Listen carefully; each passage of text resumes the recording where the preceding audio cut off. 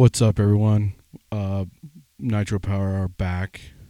Been on hiatus for a minute. Of course, we're just getting started. You don't want to miss a bunch of episodes, but life happens and shit happens at work. So, when you do this in your spare time and you're just talking to yourself, sometimes it takes a minute to get back on track, especially when you're battling the demons in your mind when it comes to work and leadership and task management and finishing out jobs.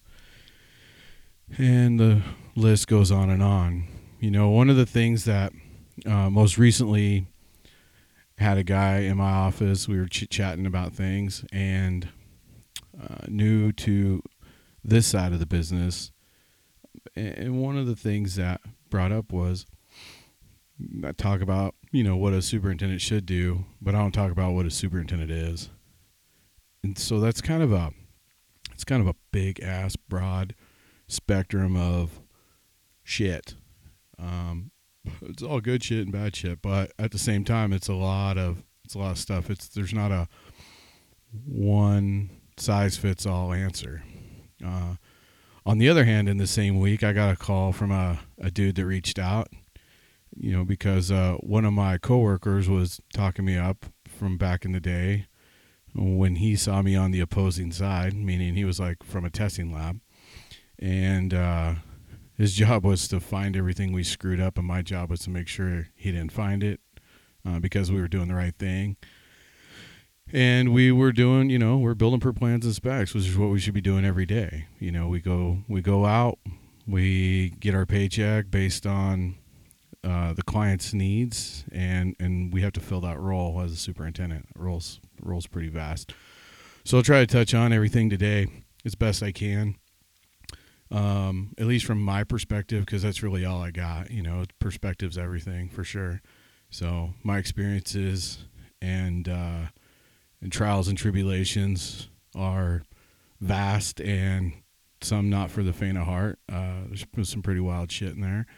But something can be learned from everything, that's been encountered or has happened, or every situation. There's a learning experience in there.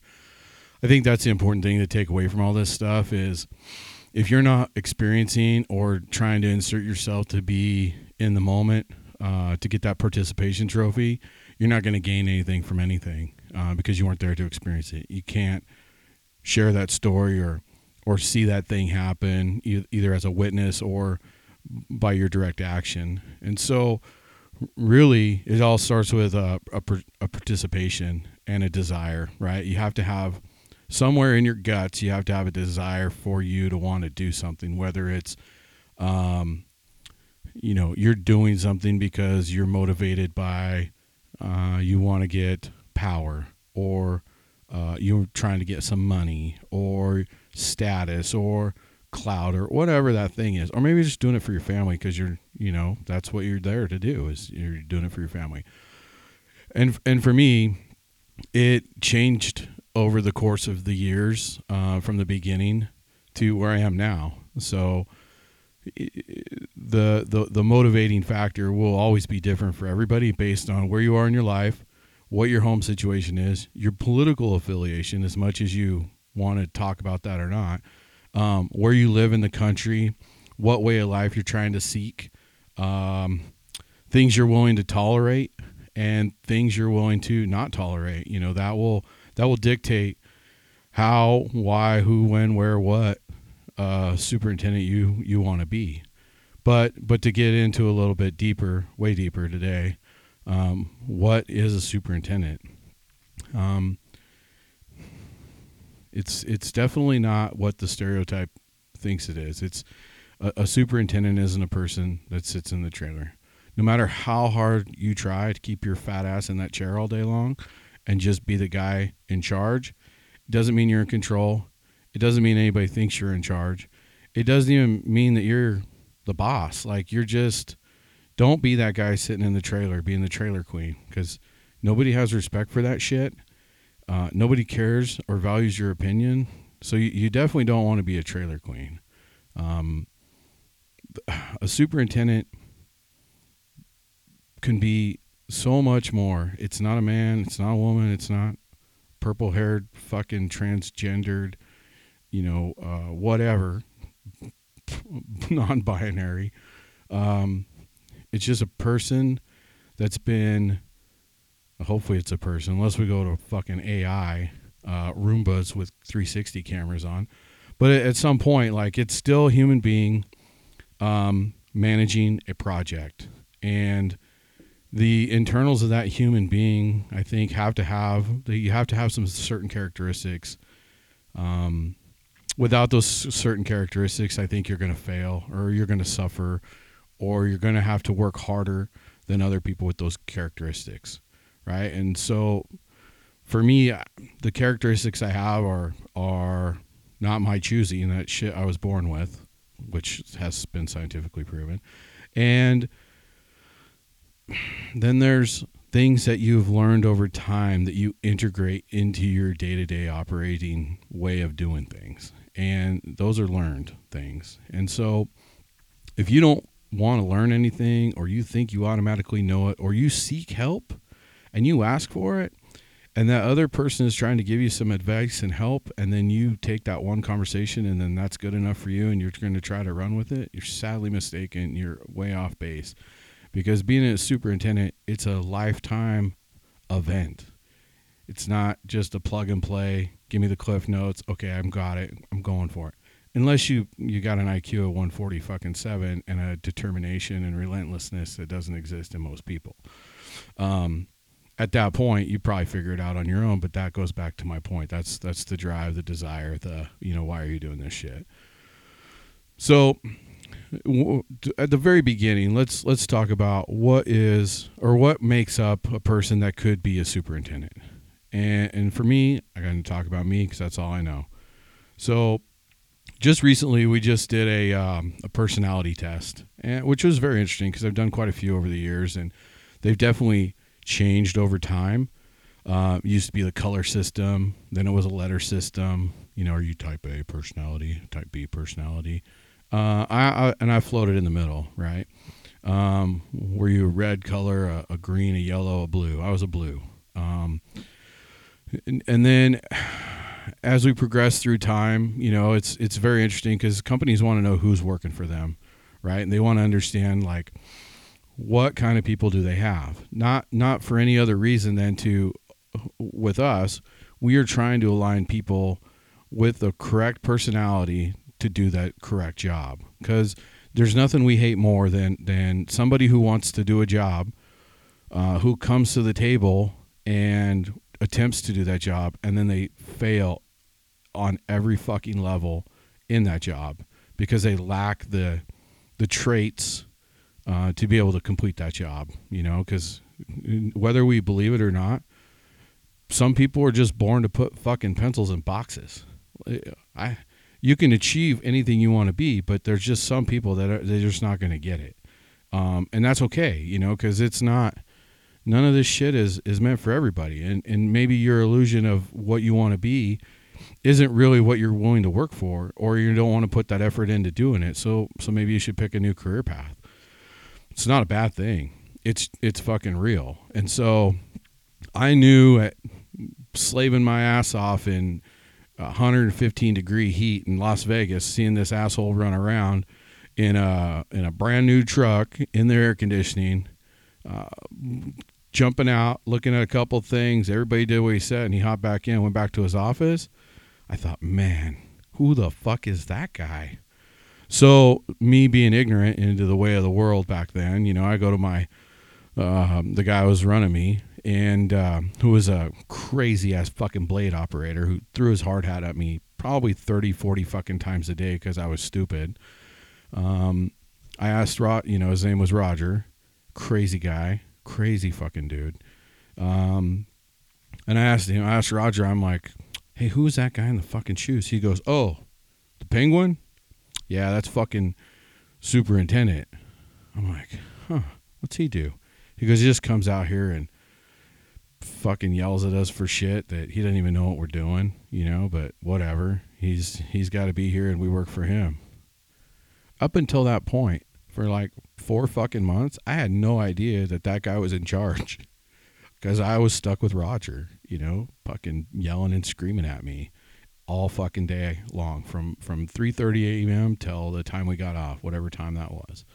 And I never knew what time we were going to get off because Roger told us the day ended when he said it was done.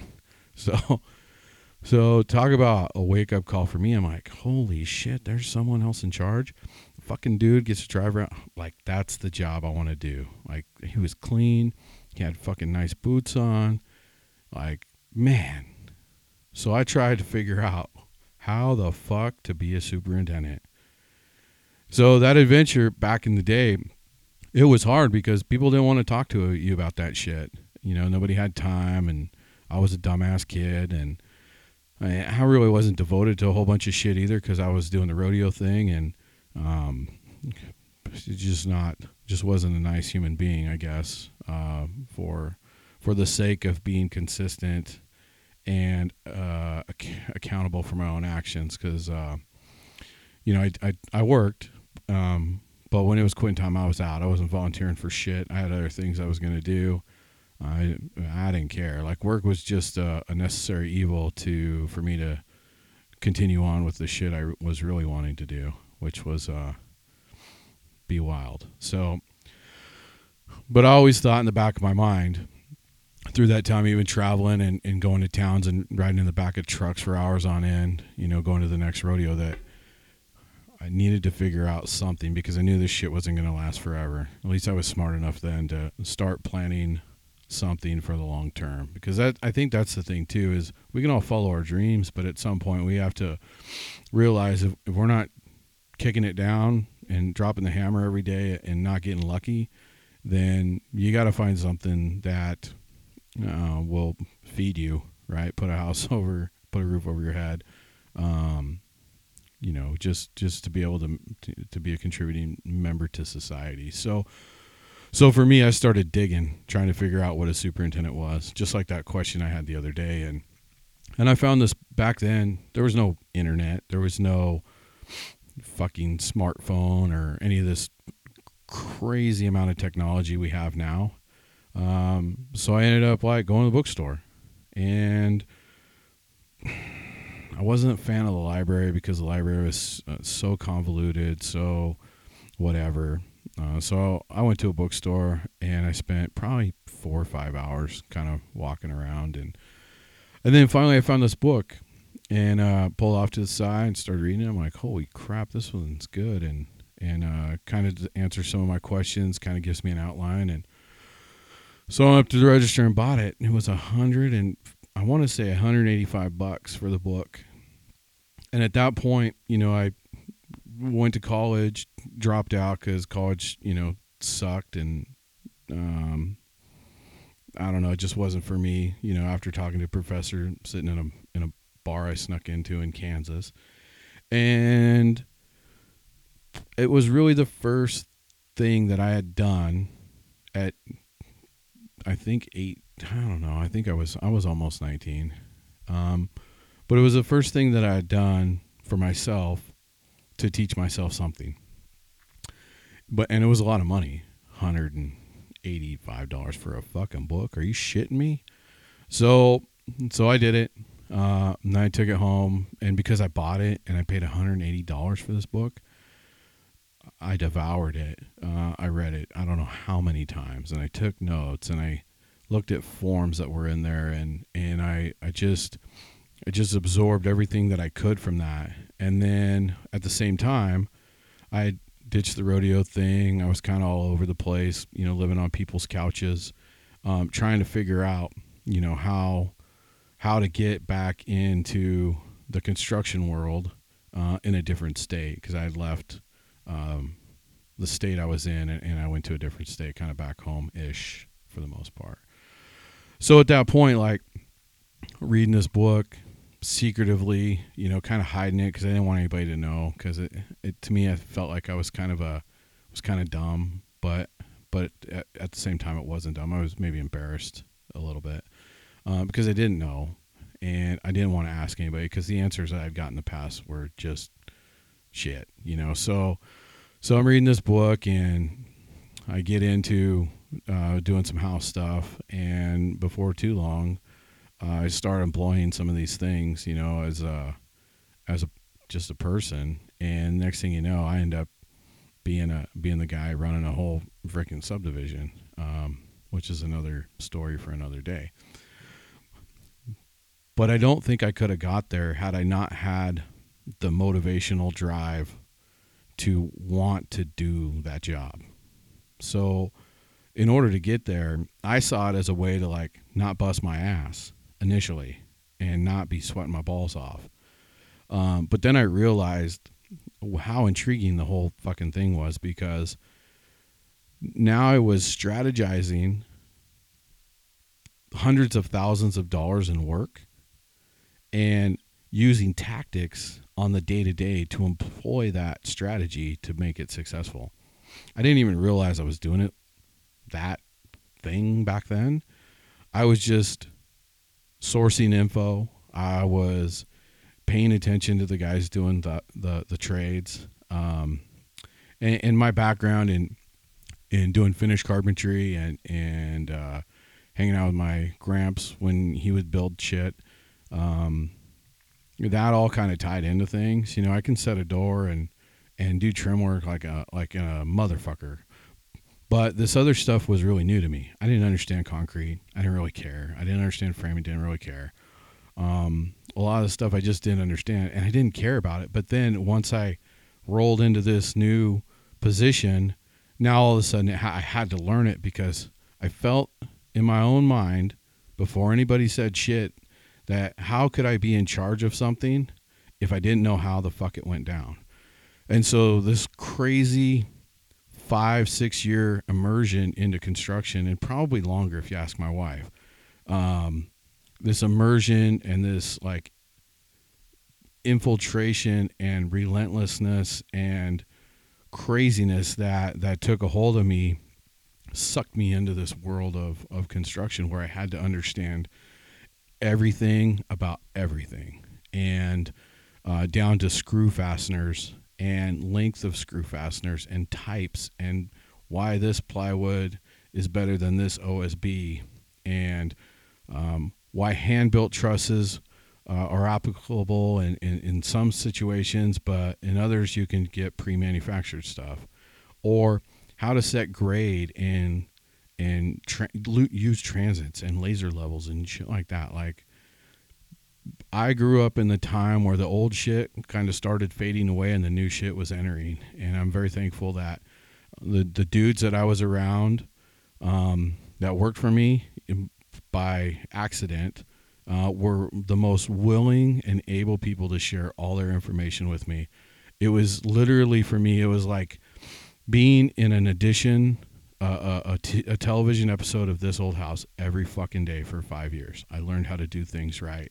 I learned how to do amazing things the correct way, because everybody that was there, nobody cut corners, nobody worked on a clock, and everybody did the right thing. And you could tell when we were done with the house that everybody gave a shit, because nobody cut any corners, from the concrete guys all the way down to the very end, to the carpet dudes.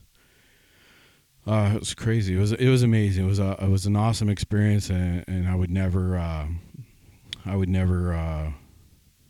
be where I'm at had I not done that. So hats off to a shitload of people that they'll never hear this podcast because they're old as fuck and they don't listen to podcasts. So a couple dudes I still talk to, a couple I've reached out to thank them, and one thing that they said to me recently when I did reach out and say thank you was the same thing I end up telling other people too. Like, they only wanted to show me because I wanted to learn, and so it was easy for them to show me all this stuff because I was just gobbling it up, and I was using it and applying it in a way that was beneficial to everybody. Nobody likes it less than to share all your information, bleed your fucking soul out, and help everybody and give all the info that you have to somebody to that next generation, no matter the age. It's just that next person. But it's no good if you do that and they don't do shit with it. They just take it and shit on it, or they abandon everything. Because at that point, it makes it really hard for a dude like me that's got all this shit wrapped up in my brain. It's hard for me to want to take that next person on and show them all these things, because not that I'm going to give that to them, but that they don't want to apply those things or do that hard work that I had to do. And maybe that's just the old guy in me talking. But don't take anything for fucking granted. If somebody's going to take the time to tell you some stuff, like, shut your mouth and listen. Take some notes. Because if you're getting good info, you're going to want to write that shit down. The only difference between most people right now that are struggling and me being a superintendent was I wrote that shit down, I listened to the old guys, and I fucking applied it. And then I applied it until I could make it my own, in a way, because we're all going to have variables, right? There are all going to be situations that dictate the way things go. And so for me, I put my own spin on stuff, whether it was to go faster or to change a sequence or whatever that may be. But I understood how every trade worked, all the materials they needed, how those materials got assembled, and then generally I could gauge by a known measurement, whether it was square footage or lineal footage or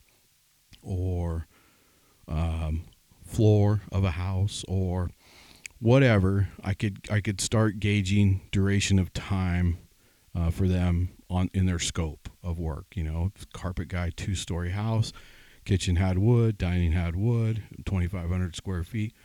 3 carpet dudes show up. That fucker's going to be done in 2 days. 3 days tops if they're awesome dudes and they're taking their time and it looks nice. I'm fine with 3 days to put carpet in a house. Shouldn't be, especially in a 2-story home. That was pretty fucking normal.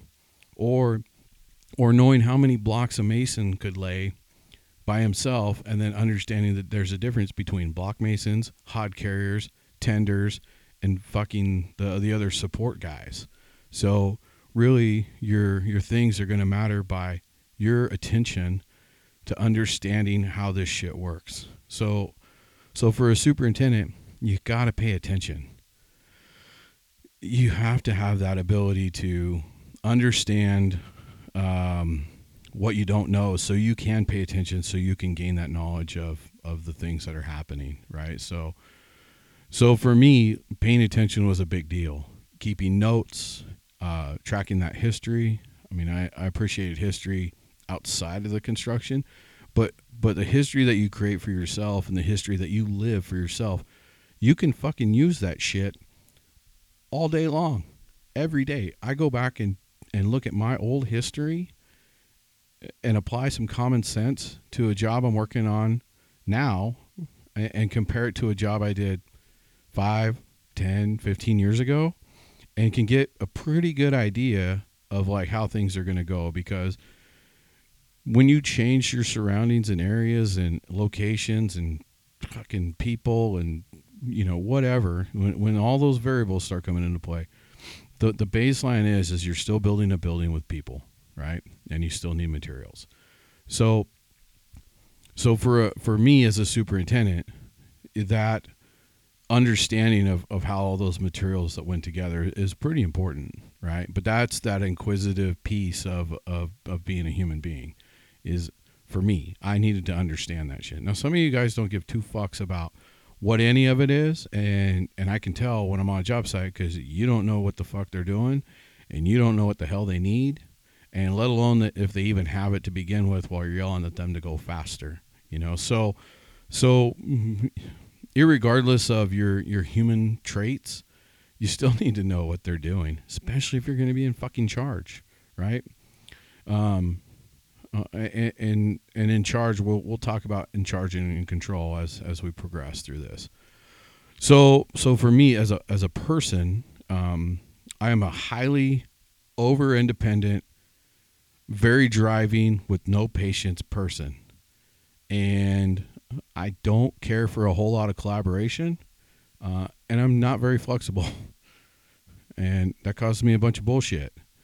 But at the same time, I'm also moving the bars a little bit to where I am being less independent in my new role, and I am being less aggressive, and I am being more collaborative, and I am being more objective. And and that is a huge fucking struggle for me in most days, because now I'm not the one driving the bus on the job site anymore. I have other people that have taken the wheel, and I'm a passenger riding in the back. Hopefully, everything I've done to set them up, with the map, and the gas is full, and I've done all those supporting things to drive this bus. Hopefully, I've done my job. Now, nothing's perfect. We all make mistakes, and I like everybody to jump in and dig through my shit as quickly as possible to see if I missed anything. But that sometimes becomes difficult with the new group of dudes out there, because they're not necessarily understanding how this shit all comes together. And I think that comes from maybe that desire to a degree, right? The desire to understand, the desire to grab all this information. Now, granted, it's a shitload of info, right? But really easy way to hem it all up. So I don't want to get too far into what a super should do. So I'm going to keep my ass on task. So the superintendent, they've got to be an independent person. They can't be called in the morning and woken up. They can't be told what to do day in, day out. You got to have a pretty good baseline of what the fuck you should be doing. And for me, I established that in that book I first got, shit, man, in the late 90s. And that book gave me an outline, and I created my own spin of that book to create my own outline, my own set of perceptional priorities, right? The end goal is always to complete your task, right? And that ultimate task as a superintendent is to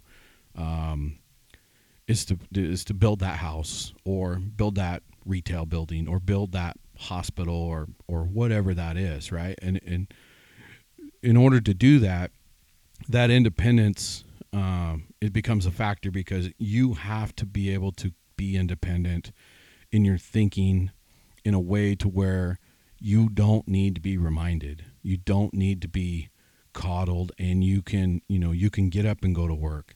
You can get up and do those tasks that have to be done. And if you're doing a superintendent job right now, chances are you know what those tasks are.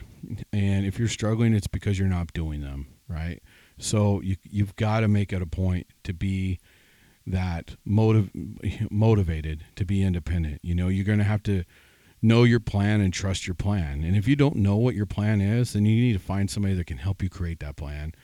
And don't be an asshole when they give you that information if you don't like what you're hearing, because sometimes the best information we get is the shit we don't want to hear, right? Because it goes against what we've been doing. And hard work, it sucks. But that's the thing about this superintendent role. It's not sitting in the trailer what I thought it was. It's not being in the AC. Yeah, you get to do that. But you're also out checking on shit too, which is you're going to sweat your balls off, and you're problem solving for people, and you're helping them tee up, the next step of things that they need to be prepared for. And you're making sure that their work's done, prior to the next trade coming in. And so there's a lot of things the superintendent's got to do, but being independent to understand, that you have to do that on your own. That's the most paramount thing, I think. You also have to be independent enough to know, what those priorities are, and to be able to stop them at a certain point to go handle a situation, whether it's a safety issue or an inspection issue, or whatever it may be.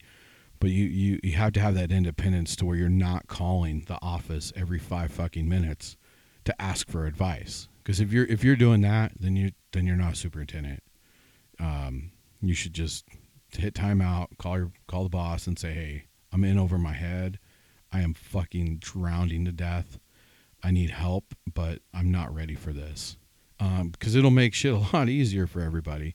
But at the same time, if you tap yourself out and you are doing it, well, then you're just being a bitch, and you need to go too. Like, there's no need to be a bitch in this business. It's not that hard if you put in the effort. Trust me.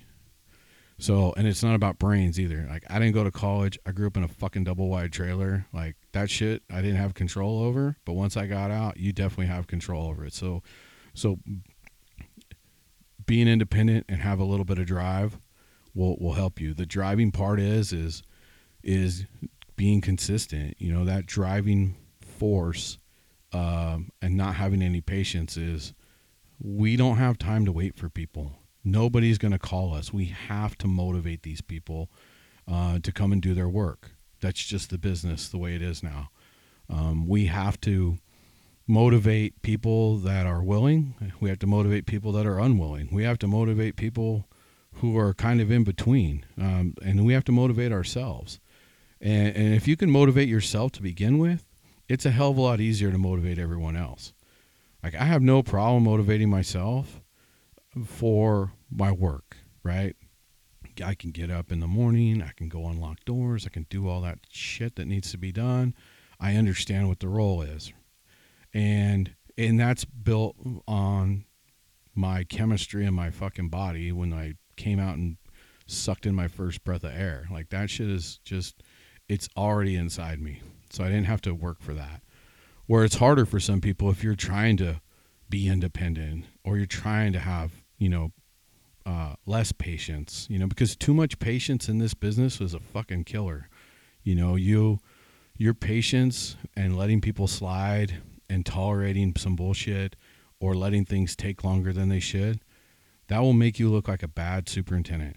It will destroy your reputation for getting things done, for having people be accountable for things, especially if you're letting them slide and slide and slide and slide and slide. Like, that shit will wreck you. So you have to have a little bit of impatience. You also have to have some, how do I even say it? You have to have the ability to be collaborative and not be collaborative. Because when everybody's telling you it can't be done, sometimes you have to be independent thinking enough and persistent enough to understand that they're full of shit. Because most people out there don't want to be pushed, right? And so another trait of a superintendent would be having the ability to read people, right? I've been places where they've hired other people to come in and teach you a little body language reading, teach you a little language reading as far as like perception and understanding of the way a person sends you an email. A lot of people just take offense to emails immediately if they're direct. There's other people that will try to slide in, some bullshit in an email while they're addressing a problem. So you've got to be able to filter. You got to have a bullshit filter. You probably need to have some street smarts, right? Because we're dealing with a lot of let's face it, blue collar people. We are we're rough around the edges. We drink too much. We fight too much. We swear too much. We do a lot of everything in fucking excess, right? We're when we're unsafe, we're crazy unsafe. And then at the same time, though, a superintendent, one of the traits is they have to be a rule follower, which is contradictory to, being that blue collar kind of crew. I guess you could be a rule follower and still be a blue collar guy, but in construction, like, it's a weird hodgepodge of fucking people, from all these different backgrounds, and some people, I don't know. It's very vast. And when it comes to a project, you've got to be able to read all these different personalities and understand, what guy do I need to yell at and what guy do I just need to mention something to? Because you can get the same result from two different people by two different tactics, right? And so the ultimate strategy and the ultimate tactic varies based on where you are, what you're doing, and who you're doing it with. But a superintendent has to be a person that can recognize those things. In one breath, You need to be laughing and joking and building a relationship with your building inspector in a professional way while you're walking your project with him for an inspection that you called in. On the same point, though, you may be done with him and have to go sit down with a client, and that level of professionalism has to go up tenfold because you're giving a presentation on the job status and the way the project is going and your prediction of the future of how that project's going to continue on. And then as soon as you get done with that meeting, you may be dealing with a bunch of concrete guys, and let's be honest, we're not all professional, even though we try to be, but you start dropping F-bombs and joking about, what they're going to do after work, drinking beer. So that's just the one small piece is understanding your audience, right, when you're speaking. And then sometimes, when you're conducting your meetings, when you have that audience, sometimes you have to take control of that room, with your independence, right? Because you are the leader. They are looking for a leader. So a leadership quality has to come from that person being a superintendent. You have to be a leader. If you're a follower, you're going to struggle. You're going to struggle, but you're not out yet. I mean, anybody can learn to be a leader. It just takes work and it takes time. But when you're in a meeting with all these guys and you're there to lead, sometimes we get in a position on a project where it's not a democracy. Sometimes it's a totalitarian dictatorship because things have to start moving. People have to be motivated in any way, shape, or form. Ideally, we're not burning them to the ground for sure, because we don't want to deflate anybody. But sometimes an intense, relentless push has to begin. And for us, that started a couple weeks ago on a job. So that push that comes from that superintendent with that independence, with that little bit of patience, but more impatient, and the collaborative piece. I value everybody's opinion on a project up until the point they start being destructive. So I'm definitely a collaborative person. I will hear your point, whether I like it or not. I'll go around the room and hear all the bad points. I've been in rooms some days where I'm the biggest asshole on the planet, and I'm the dumbest motherfucker too. And I know that what is happening right now in that room at that moment isn't reality. It's people feeling pressure and their way to fight back against it. And then once you push through one of those events and you don't take no for an answer and you maintain your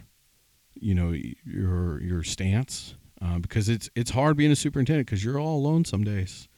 You got to have fucking backbone. And you got to know you're doing the right thing. And if you're getting advice about doing the right thing and it's scary as fuck for you in a room, but somebody that's done it successfully is telling you this is the right thing, don't believe their bullshit, then trust them because they're giving you the right advice. Because that's what happened to me, where I felt very uncomfortable. I felt like crawling in a fucking hole in this one particular meeting. But in the back of my mind, I have this guy telling me, they're going to do this to you, and this is what you do to counteract that, and hold your fucking ground. And I did. As scary as that shit was, I did. And we left the room, and some voices got raised, a binder got thrown, some shit happened, some doors got slammed. But then that job turned a corner. It turned a huge fucking corner, because the next meeting, they didn't push back so hard, and they were more willing and able to listen, because I fulfilled what I told them I was going to do after we left that original meeting.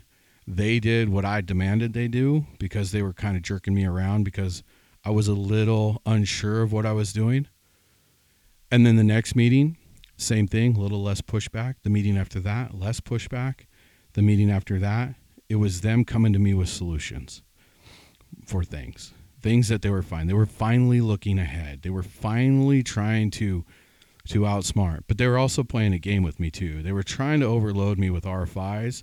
They were trying to overload me with bullshit to keep me busy so I wouldn't push them.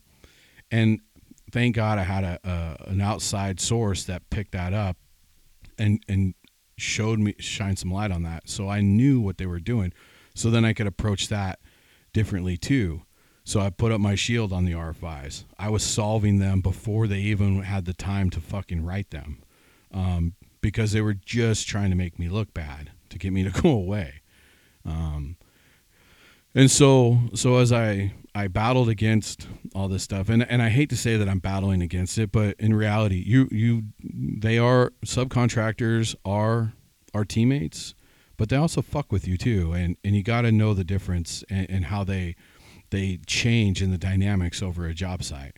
You know, everybody wants to be your friend in the beginning because you're in the honeymoon, and then they slowly want to do their own thing, and they try to work around you, and then you've got to rein them in, and then they don't like you when you rein them in to follow the plan, because they're only there for their own devices most of the time, because it's all driven by money and man hours and whatnot, or other projects they may or may not have. So it is for us too, but ultimately we've committed a certain amount of time to a client, and so now we need to maintain our project under schedule or on schedule and under the budget in the timeline that we agreed to with these dudes that we've signed up and got contracts with. And so that superintendent guy has got to be willing to take some risks. That superintendent woman's got to be able to have those uncomfortable conversations. That's the hard part about this thing is doing things that scare you to death, but saying fuck it and you do them anyway. Because once you do them, they weren't that scary. Whether it's having a conversation with a concrete guy. You know, at one point I was working for a contractor, general contractor, doing commercial shit, and I wasn't really happy because a lot of things were weird. I saw material come to my job site and disappear. I just saw a lot of things that were just shady as fuck. And so at that point, like I had gone from residential to commercial, and I had been in commercial for probably, I want to say maybe 3 or 4 years. And at that point, like I feel like I had learned enough in the trade of being a commercial superintendent that I felt confident enough in my ability to go venture out. You know, I had taken this commercial job from residential as a transition because the residential shit was going to hell. And I saw it quick. Thank goodness to some older family members that told me when to get out. And I jumped. I took a huge ass pay cut, bottom of the fucking barrel. Everybody treated me like I ate my own boogers, which was fine because it just gave me an opportunity real quick to just grab. And I was just grabbing information. And I watched the superintendent, what he did in the morning. And I watched the second superintendent, what he did. And I was third wheel, you know, head laborer of nothing and the gopher, which was a good place to be at that point for me because I had been the guy running the shit. And now I was, you know, got a little humbled or completely humbled, you know, in commercial. And then I worked my way through and I worked my way up from being someone's bitch, second tier bitch to the bitch, to running my own shit. But then I saw the deep, dark nastiness of what was going on, and some things I never understood before started appearing, you know, so you got to, you know, a superintendent has to be aware, you know, that person has to be aware. You have to understand what's going on in your company, in the town you're in, you know, your home environment, you know, all that shit comes into play for how you do your job. And I think that once I understood what that shit was, I started looking for a new job, and like I do with my own tangents, you know, circle back. And the one thing that made me laugh and brought some clarity to some shit was I'd put out my resume. I didn't send it very many places, but there was a few, and I was trying to stay local ish to where I lived, which was in Sacramento. And And how I got to Sacramento was a crazy fucking adventure too, but it's another day. And so in Sacramento, working in another town about 80 miles away, I started looking for a job because I just couldn't bear to do what I was doing anymore.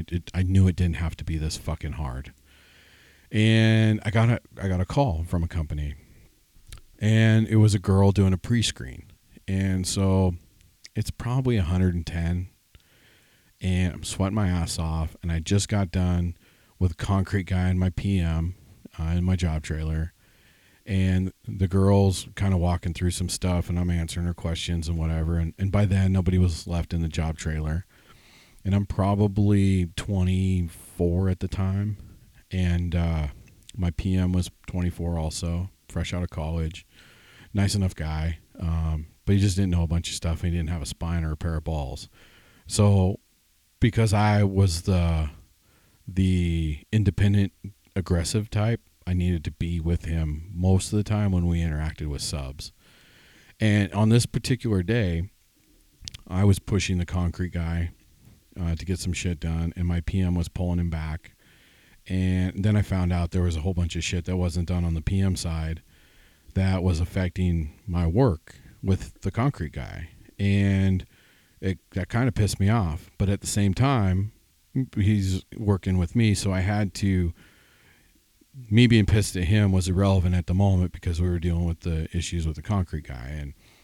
And realistically, the issues that were there were pretty minor, and they didn't affect what I was doing anyway, but it was still that there was things that I didn't know about the job from my PM, which pissed me off because I like to know as much info as possible, because I feel like as a superintendent, you need to have as much information as possible to make good decisions.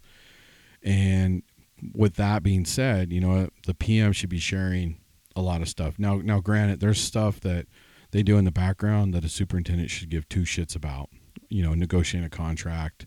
As long as they have the points that the superintendent's looking for, I think that negotiation should be left to, outside of the field to a degree. I think that the field has input, but not. But anyway, back to the story. So this girl calls me in, where she's asking me these questions, and there's some technical things and some non-technical things, and she got to the point, she's like, "Do you have a college degree?" And I said, "No, ma'am, I don't." And she said, "Oh, well, that's too bad." And I said, "Well, why is that?" She said, "Well, we really strive to have all of our superintendents have a college degree." And I said, "Huh, why is that?" She goes, "Well, we feel that a college degree gets people in the correct mindset for structure and having leadership capabilities and having confidence in their tasks that we send them to do, and they become independent because they've gone to college." And I laughed at her, and she's like, "Excuse me?" And I said, "I disagree." And she's like, "Well, why is that?" I said, "Ma'am, I have a PM who just graduated college. He's a great guy, but he's a terrible project manager." And she's like, "I don't understand." I said, "We had a conflict with the concrete guy. My concrete guy is 6'5". He's a mean old crusty son of a bitch. And he came in here and had it out with my PM and just obliterated him by screaming and throwing things and getting nuts. And my project manager literally pissed his pants in front of everybody because that's how fucking scared he was. Once I saw that, I had to jump up on a folding chair to look my concrete guy in the eye and tell him to shut his fucking mouth and get his ass back out there and start pouring fucking curbs before we have a problem. And guess what? He left. He went out and he started pouring curbs. So if we're going to go just based on college degree from what your perception is to what my perception is, college degree people piss their pants in the face of adversity, where people without college degrees don't. We stand up for what's right and we do the right fucking thing. And at that point, she said if I would like to come in for an interview on Monday, she would like to have me. So that got my first interview out of the place I was at to the place that I went. So interviewed with those guys. They had tons of objective, baseline, provable data and procedures in place.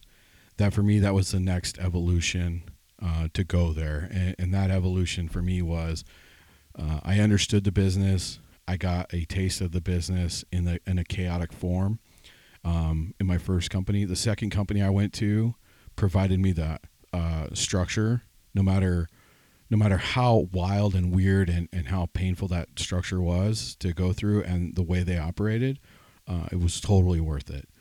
Because they did have a system. They had an answer for everything because they had experienced so much shit. Because I went from a $100 million a year company to a $1 billion a year company, and it's not one of the ones everybody thinks about when they think about commercial construction. But they're definitely prevalent out there. They have their rise and their fall for sure, and I think they're back on their climb, from their fall. So, but they had structure, they had history, and for me, it was a way to get a baseline of. So then I started learning about the intricacies of the safety because back to that thing, a superintendent, they've got to have that want, right? So I wanted to learn more shit. I wanted to be guided. I wanted to understand the rules. I sought that shit out because my ultimate goal was to find out, how to be the best superintendent I could, and what were those other superintendents doing. It's the same when I learned how to ride bareback horses. An old dude told me, if you want to be a bareback rider, you better walk like them, talk like them, dress like them, go the same places they go, do the same shit they do, eat like them, drink like them, fight like them. You got to do it all. If you want to get all the way in and you want to be something, you've got to immerse yourself into that situation. And so I immersed myself in that situation where I learned how to do takeoffs, and I learned how estimates worked, and I understood how change orders were processed, and I understood a lot, but there's a lot of shit that I didn't know. And so when I went to this new company, it filled in a lot of blanks for me. Mostly because of the people that were there. There was a lot of smart people there. It was one of those companies where they really did have a lot of the best people, and I got to learn from them. I'm very thankful. Some dudes were in their 70s and some dudes were in their 30s, a little bit older than me. Some dudes were in their 20s and they were okay. But I found over the course of time, I got the most information from the older guys because they had lived it.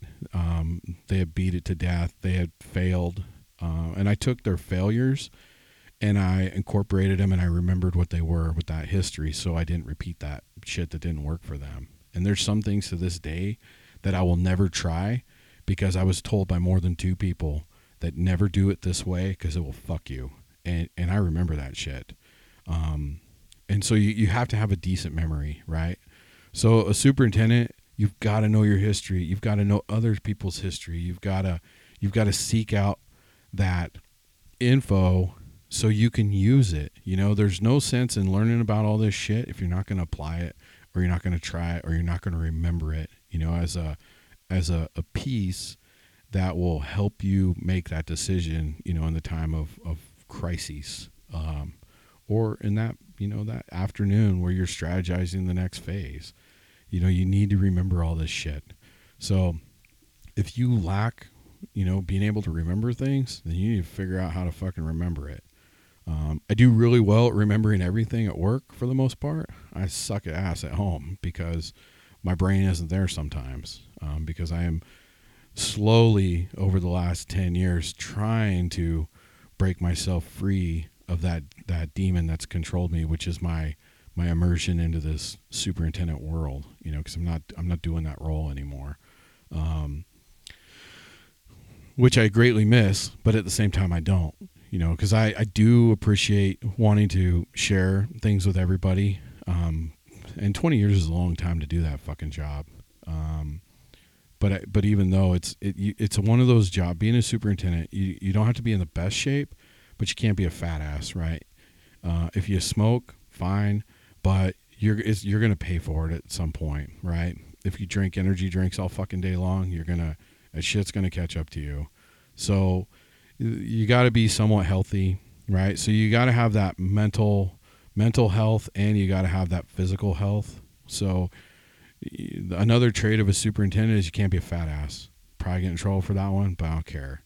Because if you're trying to go up a goddamn ladder and you can't fit through the fucking roof hatch hole, that's a problem. Because now you're limiting your reach of inspecting or looking at quality or relating to contractors or building that relationship with the guys out there doing the work for you. All that shit's important. Having a good memory is important. Having that motivating drive is important. Being fucking relentless is important. And being independent is important. I think that being objective is important too, and sometimes subjective. But subjective, I think you can only do based on prior experience, which is still kind of based in objectivity. So with all that stuff, I think it takes a special person. If you don't know who you are, then you need to do some soul searching and look, like, is this really the job for me? Or am I better fucking banging nails all day? There's nothing wrong with that. You can make a good life banging fucking nails.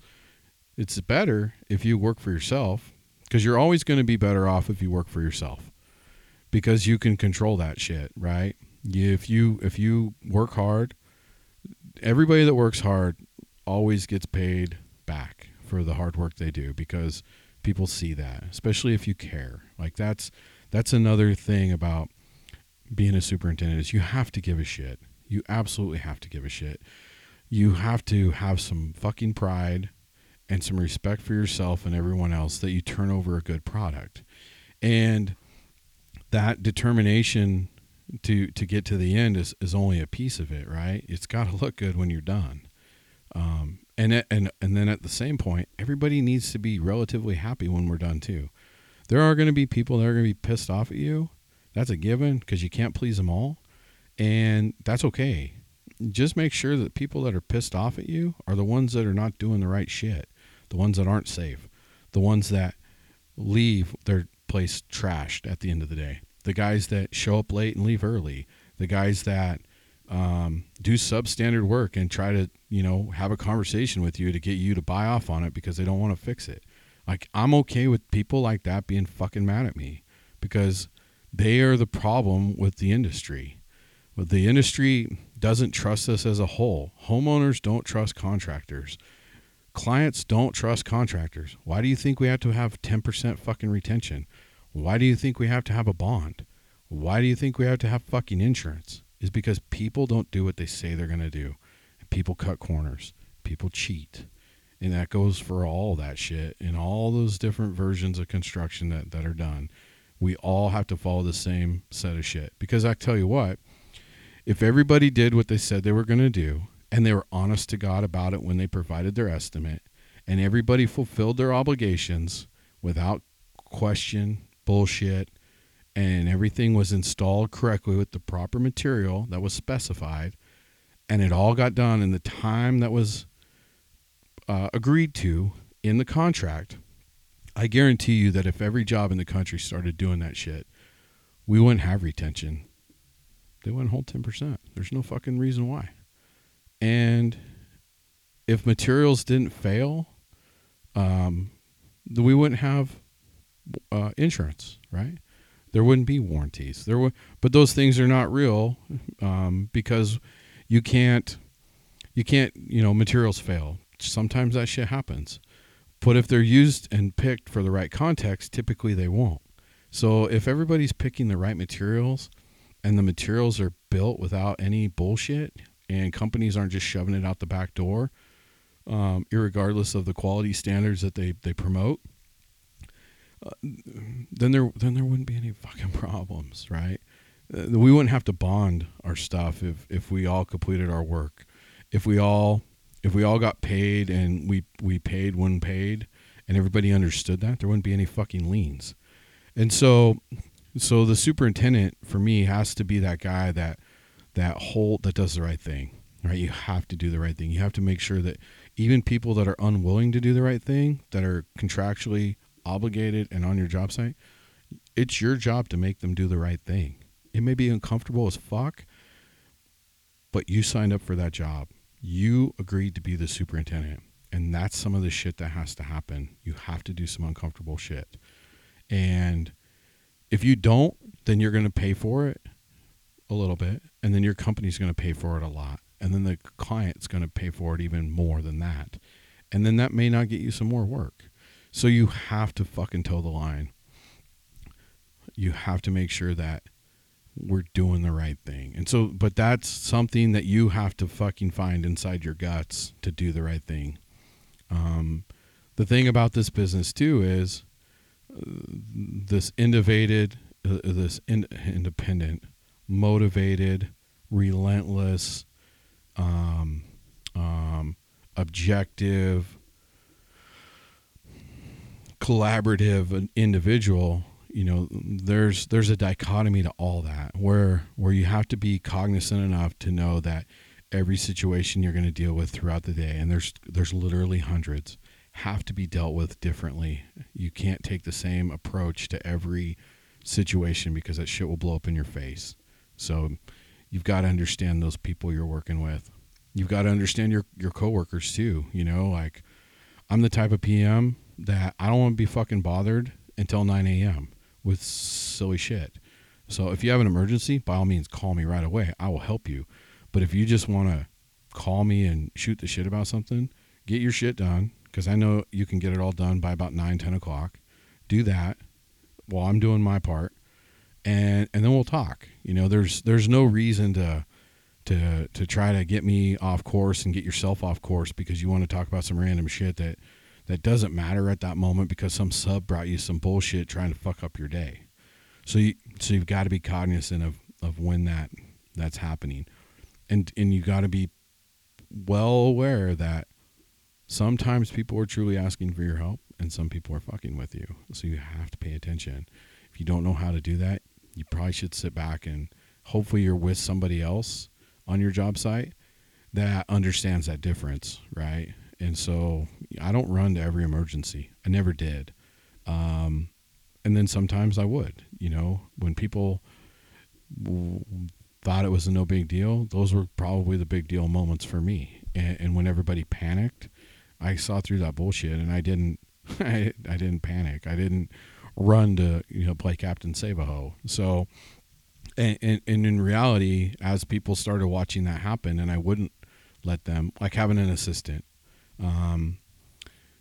him wanting to go out like, hey, we got to go help that guy. The fuck we do? He knows what he's doing. He's just screwing with us right now. Stay there, go back to what you were doing, finish that, and then we'll look out the window again. So that particular day, I can't remember what trade it was, but they came in, blew it up. I'm like, yeah, I'll be out there in a minute. They left. My assistant was freaking out because I wasn't running out the door because it sounded to him like the fucking building was on fire, which it wasn't. And we waited. He finished his shit. I finished my stuff. I said, let's go check on him. And we go out there. It's probably 20 minutes. 20 minutes. Like, what is 20 minutes in a fucking day? That's nothing. We walk out there, find the guy who had panic and, oh my God, we're all going to have to leave. And if we don't answer this right this second. And I said, hey, dude, what's up? He's like, oh, nothing. We figured it out. I'm like, all right, so no emergency? He's like, no, man. No, we're cool. My assistant looked at me and goes, huh, look at that. You're fucking right. Yeah, because I paid attention to what is real and what isn't. It's hard, but the more you do it, and the more you pay attention to it, and the more you acknowledge it, and the more you deal with it, then pretty soon you can start, like, this shit's predictable. And so at that point, like, I think he got the idea that we didn't have to run and go fucking out all the time and save everybody. But then I noticed with him, he didn't necessarily pick that shit up. You know, he's kind of had some cataracts at that point for seeing that stuff. And so I'd have to jump in and things that he didn't think were a big deal were actually pretty fucking huge. And And then over time, he I think he got it, and then I don't know if he kept it, because we're not working together anymore. It was years ago. So, it's just it's paying attention, right, in the audience. The thing about a superintendent too is you got to be a goal orientated risk taker. You don't have to take a ton of risk, because construction is pretty. It's predictable for sure. It's definitely predictable, and there's an assload of patterns that are out there. So you got to recognize. You have to be able to recognize some patterns, and those patterns don't appear initially on your first fucking week on a job, unless you got somebody that's a crybaby, and then you're going to pick that pattern up quick, right? Because they're in your office every 20 minutes, that they can't do something. Those guys are counterproductive because there's no utopian job site on the planet. No matter how well they run, there's still problems. There's just somebody that's countering those issues and problems as they appear, and it's generally a superintendent that has his shit together because of either experience or knowledge or all of it, or whatever. Like, it's just all these things are a culmination of these jobs that finish early and they don't piss away a bunch of money. That's from somebody that's caring, that's motivated, that's goal orientated, right? And there is some risk taking involved. It used to be I would hem and haw over an email. I'd type one and be like, oh man, this sounds fucking terrible. Oh, fuck. And I'd rewrite it. And then I'd rewrite it again, and I'd rewrite it a fifth time, and then pretty soon I'd be like sitting there, and I'd look up, and I'd be like, fuck, I've been here an hour writing a stupid-ass email for some asshole that didn't do what he said he was going to do. So I'd just delete all of it, start over, tell him the problem, tell him my solution, tell him a due date, send a picture of it, and I just hit send. And then I thought, oh, shit. Now the fight's on. And that first one I did, no fight. He's like, oh, hell, I had no idea. Yeah, we'll take care of it right now. Wasn't a dick. Wasn't a huge a-hole in the email. And I got a result, like an instant result. And I thought, well, holy shit. I'm going to do that again. And from then on, I just started chipping away at it, one thing at a time. And then pretty soon it turned into more, to where I had overcame my fear of that confrontation with these dudes, because I didn't want to piss anyone off, but I also didn't want to have to eat shit at the end of the job because I let them get away with crap, because that sucks too. And I had done that a couple of jobs previously, and I just wasn't in the mood to do that anymore. So that having a goal and taking that risk was huge, like, because you can't reach your goal without putting some shit on the line, and so that for me, that was a risk, right? For other people, it could be doing a road closure 20 minutes earlier than you're allowed to do. You take that risk. I've taken those risks. I've done some I don't want to say it's lying, but I guess it is lying. I've lied about some shit just to fucking do. I've got on the roads, set my watch to the wrong fucking time, okay, an hour early, gone out, set my lane closure up with my dudes, been caught by the city, and said, hey, you can't be on our road until 6 p.m. I said, sir, look, it is 6 p.m. And he's like, your watch is off by an hour, but I'll let you slide this time. Ah, fuck. So I changed my watch time, but I got on an hour earlier. That was a risk I was willing to take. I kept it to myself on that job site, but that 1 hour gained me a whole bunch, to where we completed a crap load of stuff that night that I don't think we probably could have done had I not gotten that little extra bit of time, which that 1 hour meant a lot. The other thing that it did for me too with those trades was they didn't believe me that we were going to be able to get on that road in that hour. And so what they did was they overwhelmed me with so much shit so they could run it up my ass if I didn't make it, that they were going to send all these bills to the office for all this extra mobilization and bullshit, which is this other fucking game that everybody tries to play in commercial business or commercial construction. But because I was able to get us on the road at that point, then the next crazy thing I wanted to do, they were all in. They were prepared. They were ready to go. And my crazy things aren't necessarily crazy. They just sound crazy at the moment, but when you actually go and you employ them, they work. But that comes from a superintendent that is strategizing. He's seeking counsel from other people. You don't want to be so independent that you disregard everybody's shit that's out there. So knowing a little bit of history, asking the audience, phoning a friend, and doing some deductive reasoning will get you a pretty good guide into how you should approach a problem. I like a standard approach of I start with street work. I want to close the whole fucking street. I want to cut that shit off. I want to work autonomously in this zone of stuff without any regard to anything else but what I'm trying to do. But that's not always the case, right? You have business owners and homeowners and all these variables that come into play, setting up detours and getting city permission and whatever it may be.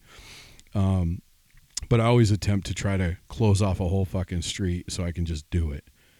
It's faster for us. It's less impact on the community. And some people don't like it and they won't allow it. And then some people will, especially if you can get the few homeowners that live on that road you're improving. They can come and go as they please. Perfectly fine. Run them on the shoulder, do some stuff to keep them going. But having that plan to do that, and that takes a whole bunch of input from a lot of different people, right? And so you still have to be a collaborative person. But you can't be so collaborative that you let everybody give you so many variables and options that you're not independent thinking enough to pick one, right? You have to be confident. You have to be able to pick one. You have to be decisive. Sometimes I will take a bad decision for a situation as opposed to no decision for a situation. Sometimes, more often, I will take a guy doing something, coloring outside the lines, and I catch hell for it, as opposed to somebody not doing anything. I don't necessarily chastise, but I'll remind them, like, we have rules for a reason. It's my job to say that now at this point. And we have procedures for a reason. I never said don't do that again. I just said this is why we have rules. So I think that it's important to understand those rules. I think it's important to take the time to understand your specifications and your plans and your city ordinances and your sequencing that the client dictates and what the schedule shows. And you have to take all that information in, and then you have to put it in one spot, right? Because you got to summarize it in some way, right? Vendor orders, all this thing. You have to be well versed on the telephone. You need to be able to craft fucking email. You need to be able to use Excel.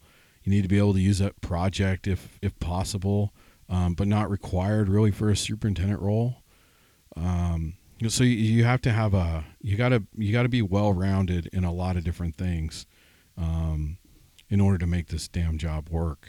And if you're struggling in parts and pieces, then you're not ready to be that lead. You're not ready to be a general. You're not ready to be the number one guy that they look to on a job site. You've got to be well-rounded. You can't forget shit, and you've got to be able to help other people, right? So as much as I say it's one way, it's definitely another way too, because with everything there's a dichotomy. They think that the ultimate person, that can do this job is one that can balance all this shit, and I don't know of anybody out there that can actually do that. The last thing about a superintendent, I think, off the cuff before I just go off the reservation is, that person has to worry about the trades and the tasks and not the time, right? So we are restricted to time from a start and a finish date, but on the day-to-day, the day's not over with until you're ready and teed up for the following day. So if you didn't finish your daily report this morning, this afternoon, your day's not over with. Your day ends when your daily report's done. And if your daily report's done, you still have guys working on your job site, your day's not over with. Because you need to be there on site representing your company, probably because your insurance requires it, like ours does. No work can happen on your job site without a superintendent being there. Like, that's an insurance requirement that people don't necessarily understand. And so your day still goes. So if those guys, if you're there at 5 a.m. to do your thing and knock your shit out and they stay till 6, 7 o'clock at night, one, that's on you for allowing them to work that late. But that's your choice. But you don't get to leave because that's not your choice either. And so you have to balance that shit. And so your day could be whatever it is, but there's no time. I don't know any superintendents that I know that get paid by the hour. If anybody does, let me know, because I would like to fucking do that job, because I would work 10, 12-hour days, 6, 7 days a week. I would make an assload of money doing that. So you can reach me at nitropowerhour@gmail.com. Fucking send it. So, because working by the hour in a superintendent role, that would be amazing. But that's not the case. So the day's over when it's over, and we all get paid a salary, So because you're a salaried guy, and you're put in this authoritative decision-making position of leadership, you got to act like it. So don't be fucking late to work, right? Because being late to work, people notice. You may not think they notice, but we notice. Whether we're a trade or we're a PM or your coworkers, like, that's a little demoralizing if you're getting the same pay. Say you got 3 superintendents on a job and they're all getting roughly the same pay, but one asshole decides to show up late and leave early. The other 2 really don't give a fuck about you. Your PM's probably not going to like you either, especially, they're only going to put up with that shit for so long. So don't do that, because you're just going to alienate yourself. You're going to get eliminated from the collaboration, a lot of it. I can tell you that right now. Being late and leaving early is not a fucking conducive trait to being a superintendent. So, superintendent guy too, is also one that's focused. You have to have focus. Hopefully you've got your shit together in your personal life to where your wife ain't calling you all fucking day long, nagging you about bullshit. Hopefully you got that, established, that your kids aren't, such heathens that the school's calling you all the time. So you have to be responsible in your home life, for you to be responsible in your superintendent life. Same with the way you manage your finances. You've got to manage your personal finances better than you manage your job costs, right? Because companies are putting you in charge of $5 million, a $300,000 job, a $25 million job. And if you can't balance your checkbook and you just spend money on stupid shit, chances are you're going to do that on a job site too. And nobody likes that crap, especially if it's for needless shit that is already in somebody's contract. So they're counting on you to be fiscally responsible. So hopefully you've got your shit together in your personal life, because if you don't, it's going to telegraph into your work life. So if you don't, man, if you don't do that, it's gonna rear its nasty head. So, the other thing about a superintendent too is it's hard to be a super in the world we live in, which is this fast-paced retail construction. You got to have a truck, man. Like, I'm not saying it's a deal breaker, but I can see the dudes that don't have trucks, they struggle with being able to get some shit done. If they need to run to Home Depot and get some stuff to make some signs, because we don't sub everything out. There's some shit that it goes unspoken, but we do. It's making signs. It's setting up job trailers. It's doing miscellaneous fill in the blank contingency shit. And because you can't cover everything, right?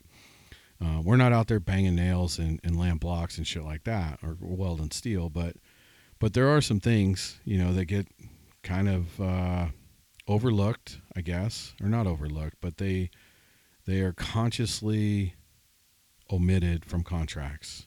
Just because you can't really put a value on it, you can't really define what it actually is.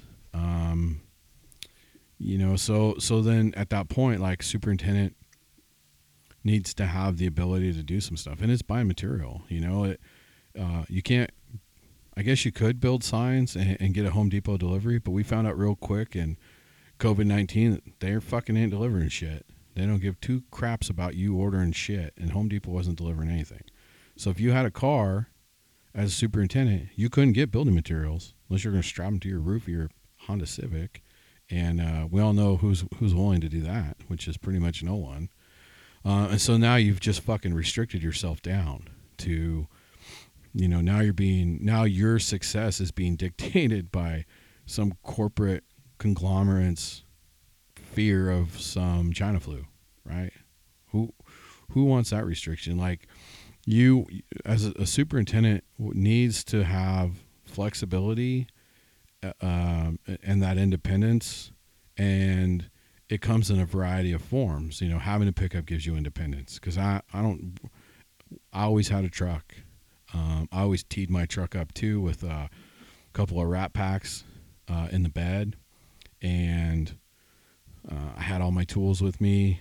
I had a power source. I always rolled with a generator. Every year I up the ante. Every month I up the ante. Every paycheck I up the ante. So back when I first started out, one thing that I did was every time I got a paycheck, I bought a fucking tool. And if I wasn't going to buy a tool on a paycheck, I would save up 2 or 3, 4 paychecks, and then I'd go buy something huge, like a big old double bevel sliding compound miter saw. And then I'd buy the stand the month after that, or the week after that, or whatever. And so I was always trying to build my arsenal of the coolest, newest shit. So if I had to do something, I didn't have to fight, beg, borrow, and steal shit to get something done. And so the culmination of that over the years was, at some point I went from plastic totes and things like that to where people were stealing my shit, to where I locked it down in a weather guard box, bolted in the bed. Eventually that thing went to a skid. Now the evolution from where I was at 20 years ago is I've got a skid that slides in the back of my 8-foot bed on my big old giant Ram truck, and that skid has a welder on, a big Miller welder. It's got a big old fucking air compressor. It's got a big knack box welded on top of the 2 wrap packs. It's got an arm extension that swings out that holds my plasma cutter and my extension cords and my air hoses, and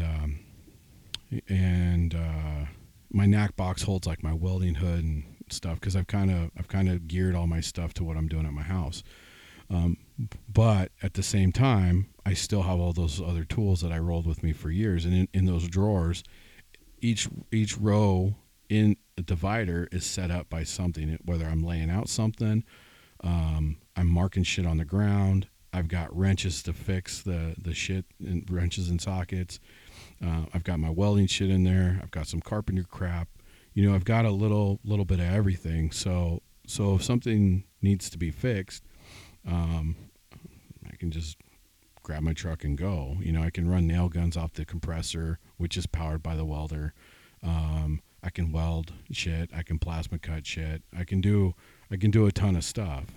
But the one thing I can't do is I can't haul materials. So I'm in no position better than a dude with a Honda Civic once I put that skid in my truck. And so the reason I put it on a skid was so I could take it out, right?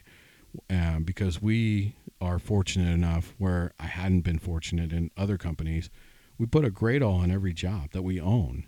And so the resources and tools that you get, you need as a superintendent, you need to optimize those things, right? And so optimizing the things that you're given and having the willfulness to tool yourself is important, right? Because nobody's going to give you anything, right? There's things that we allow people to have, and then there's some guys that shouldn't have them at all because we fucked them up and we don't care because we didn't buy them.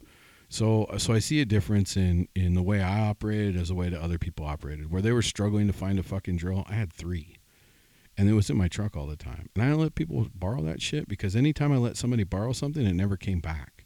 So I just shut that off. So if something had to be done and somebody needed a tool, I would just go and do it after I fucking had everything kind of, simmer down for the day. And so I'm not saying that that's the way to go. That's just the way I rolled.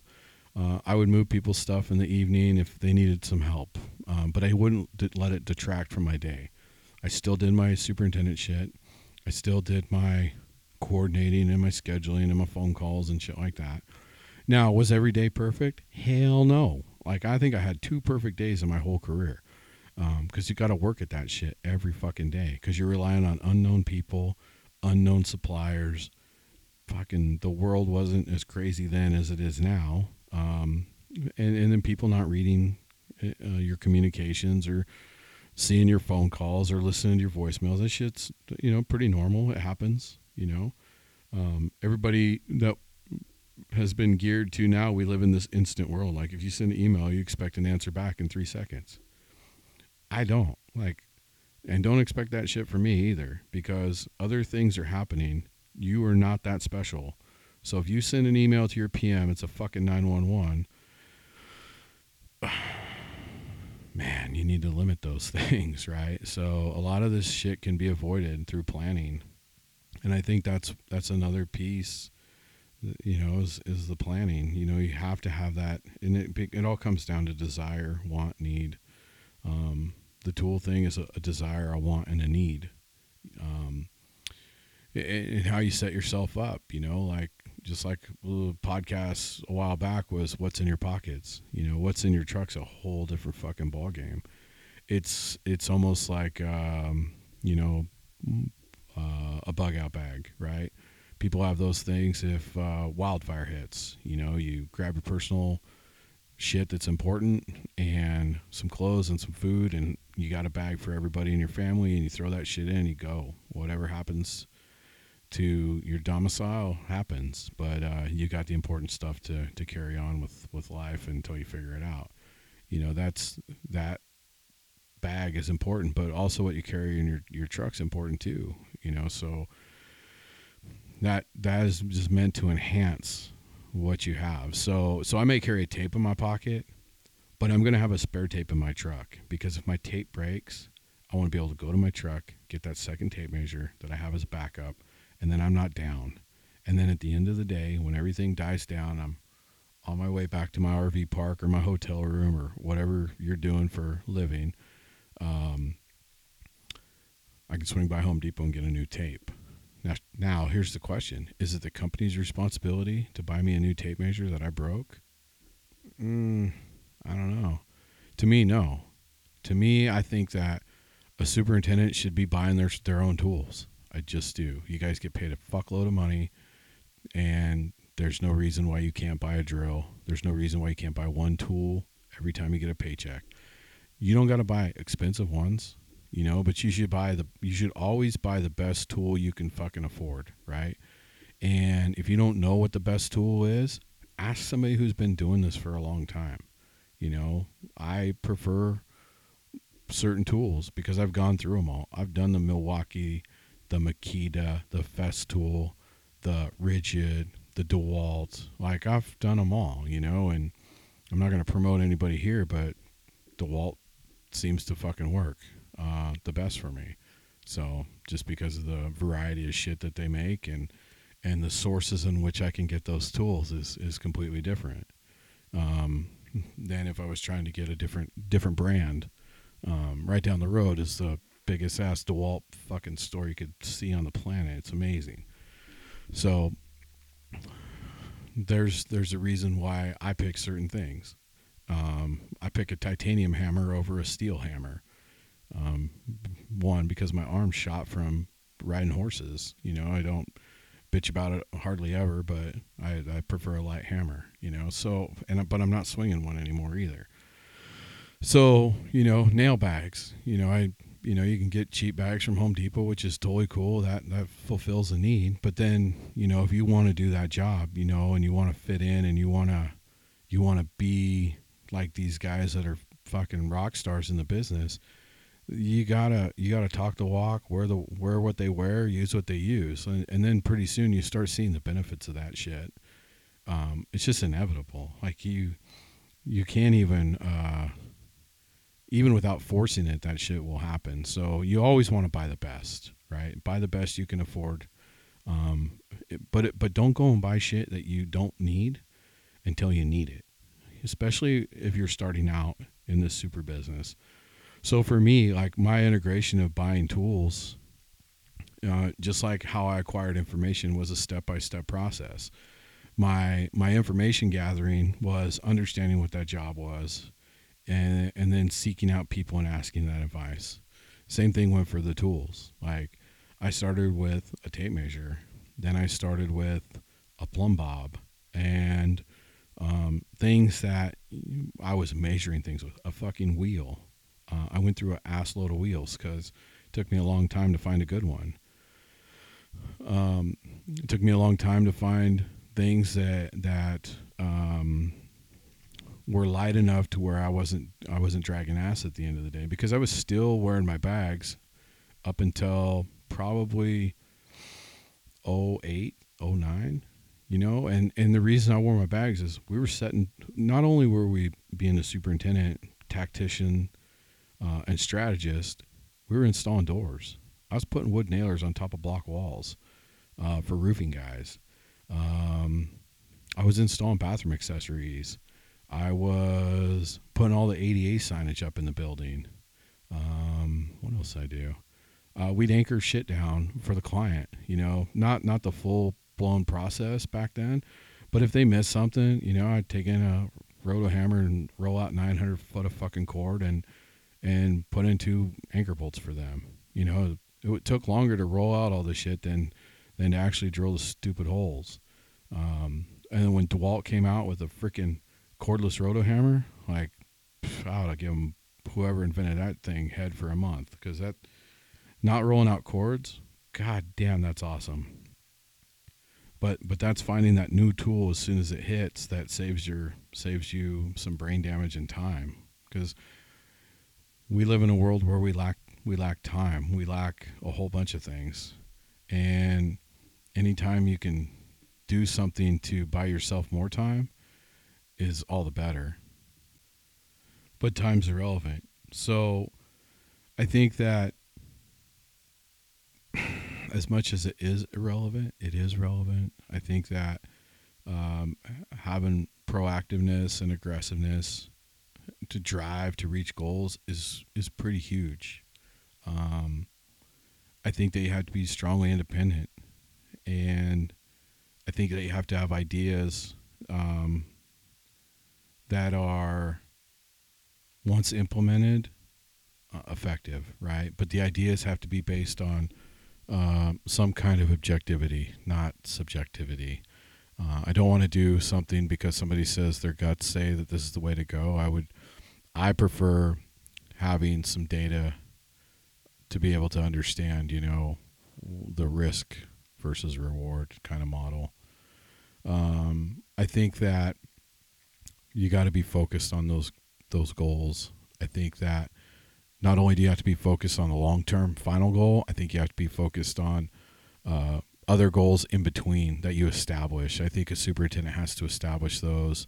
And I think that there's a way to establish them already based on the client's needs. Some of our clients' milestone dates end up being foundation, building pads built, foundations poured, steel erections begun, TPO roof installations complete, slab interior is placed, all underground utilities on the project are complete.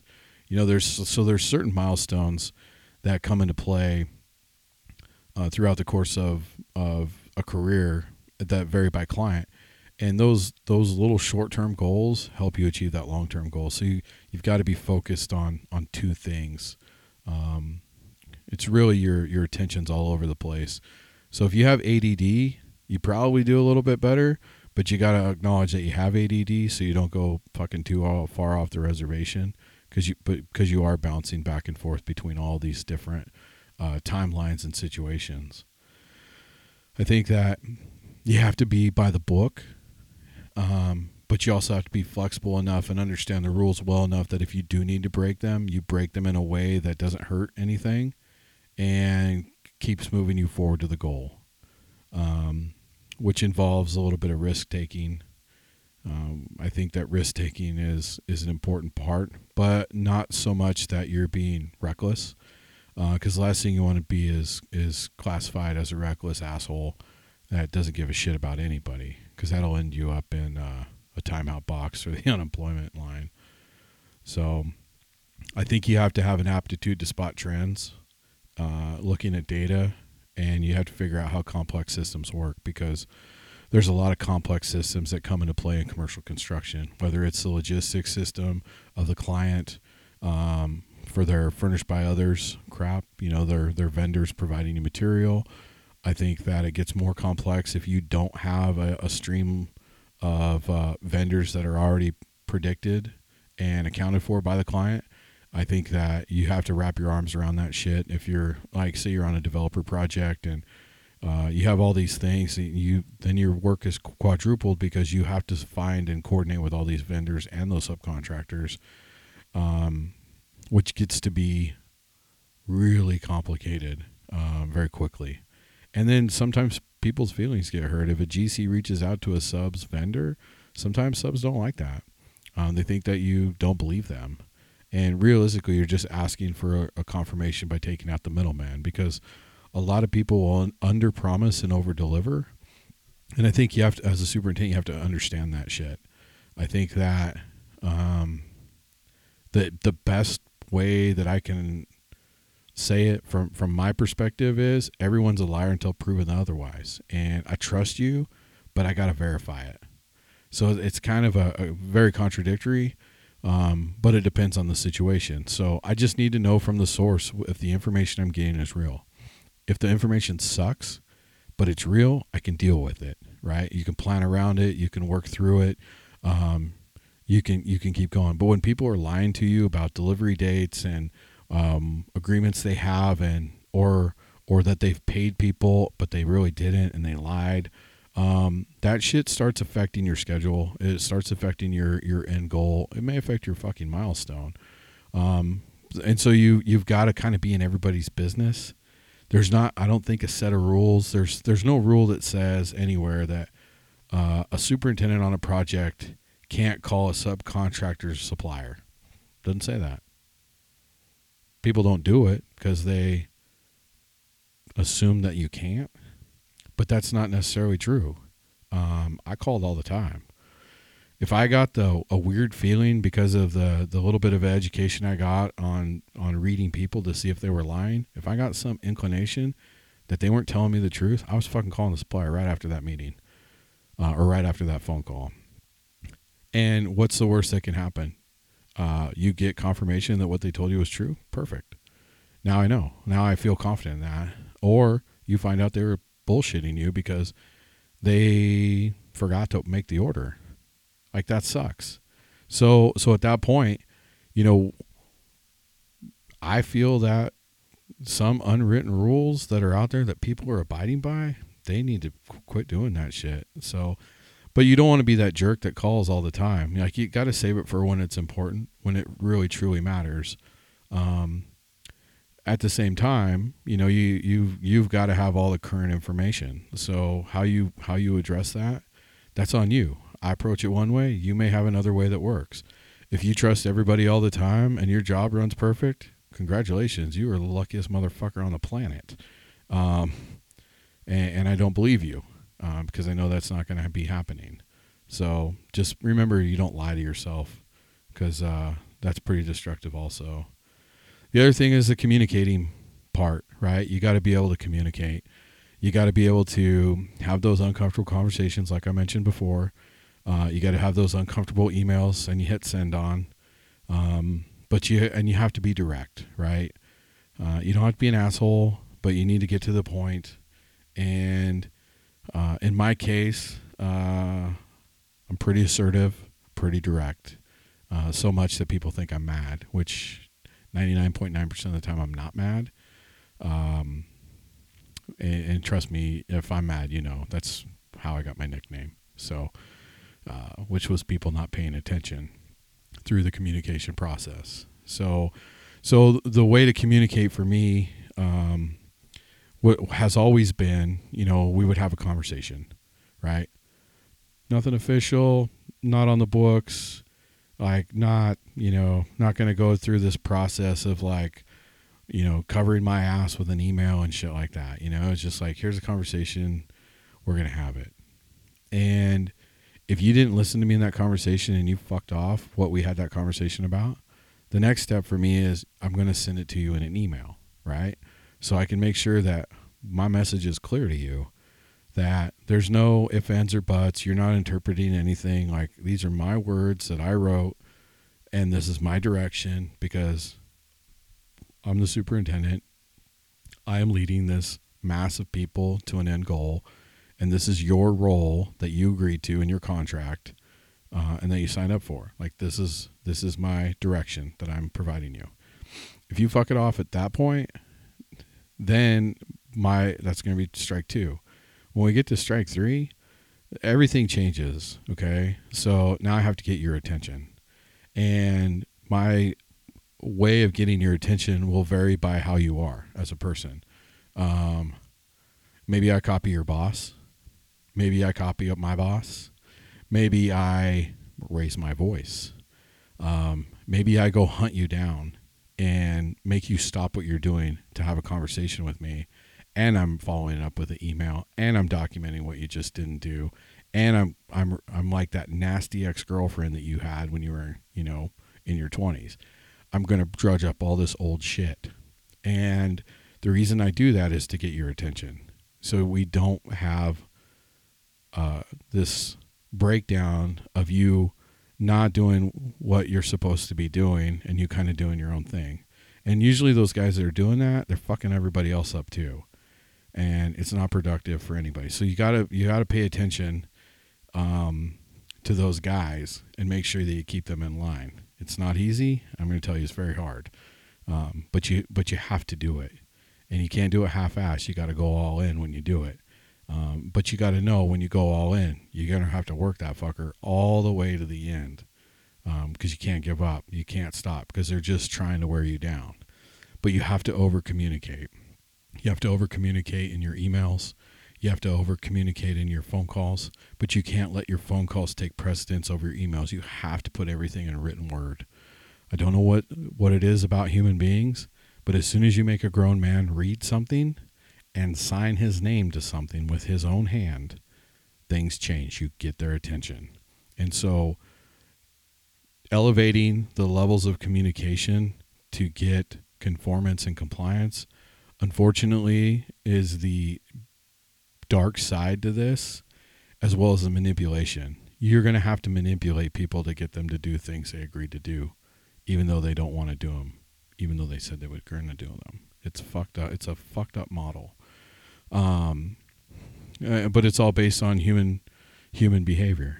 And then the other thing you have to have is grabbing all this information and understanding how these things go together, and understanding how a schedule works, and understanding how your role is and the things you need to do, and how you're a contingency plan and the leader, providing guidance and the strategy and helping with the tactics and sourcing, materials on the third party line, or writing RFIs and being the liaison between clients and architects and shit like that.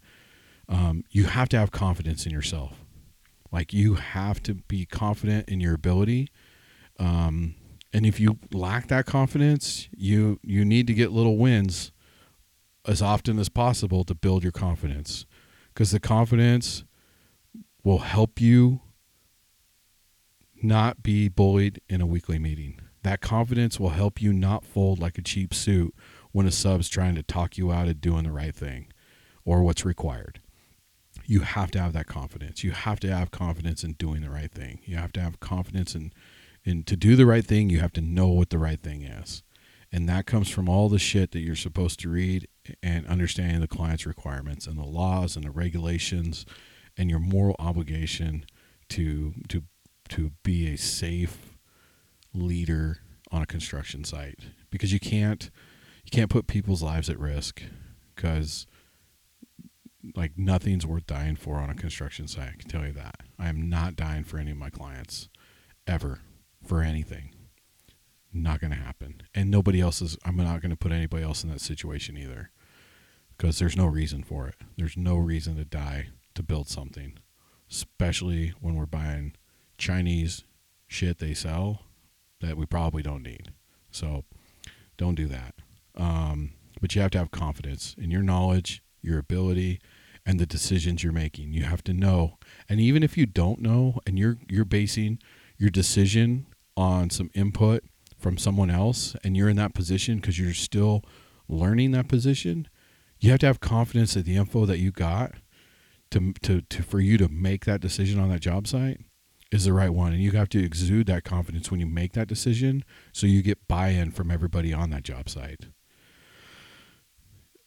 You don't have to be so far as being ingenious and innovative, but you definitely have to be a problem solver. You got to be able to have people come to you. You have to be open enough and not standoffish, right? So that communication's got to go both ways. So you have to be a good listener to a degree, right? It's hard, as you start listening to a bunch of bullshit all the time from a bunch of whiny bitches that are old enough to be your dad. Like, that shit gets annoying. I can tell you that. I've lived that.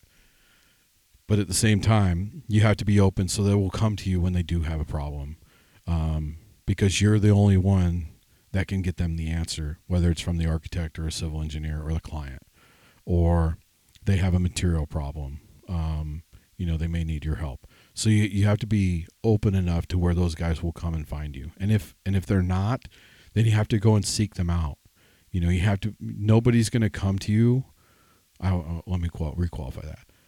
Very little people are going to come to you with anything other than problems, right? So you have to go seek that shit out.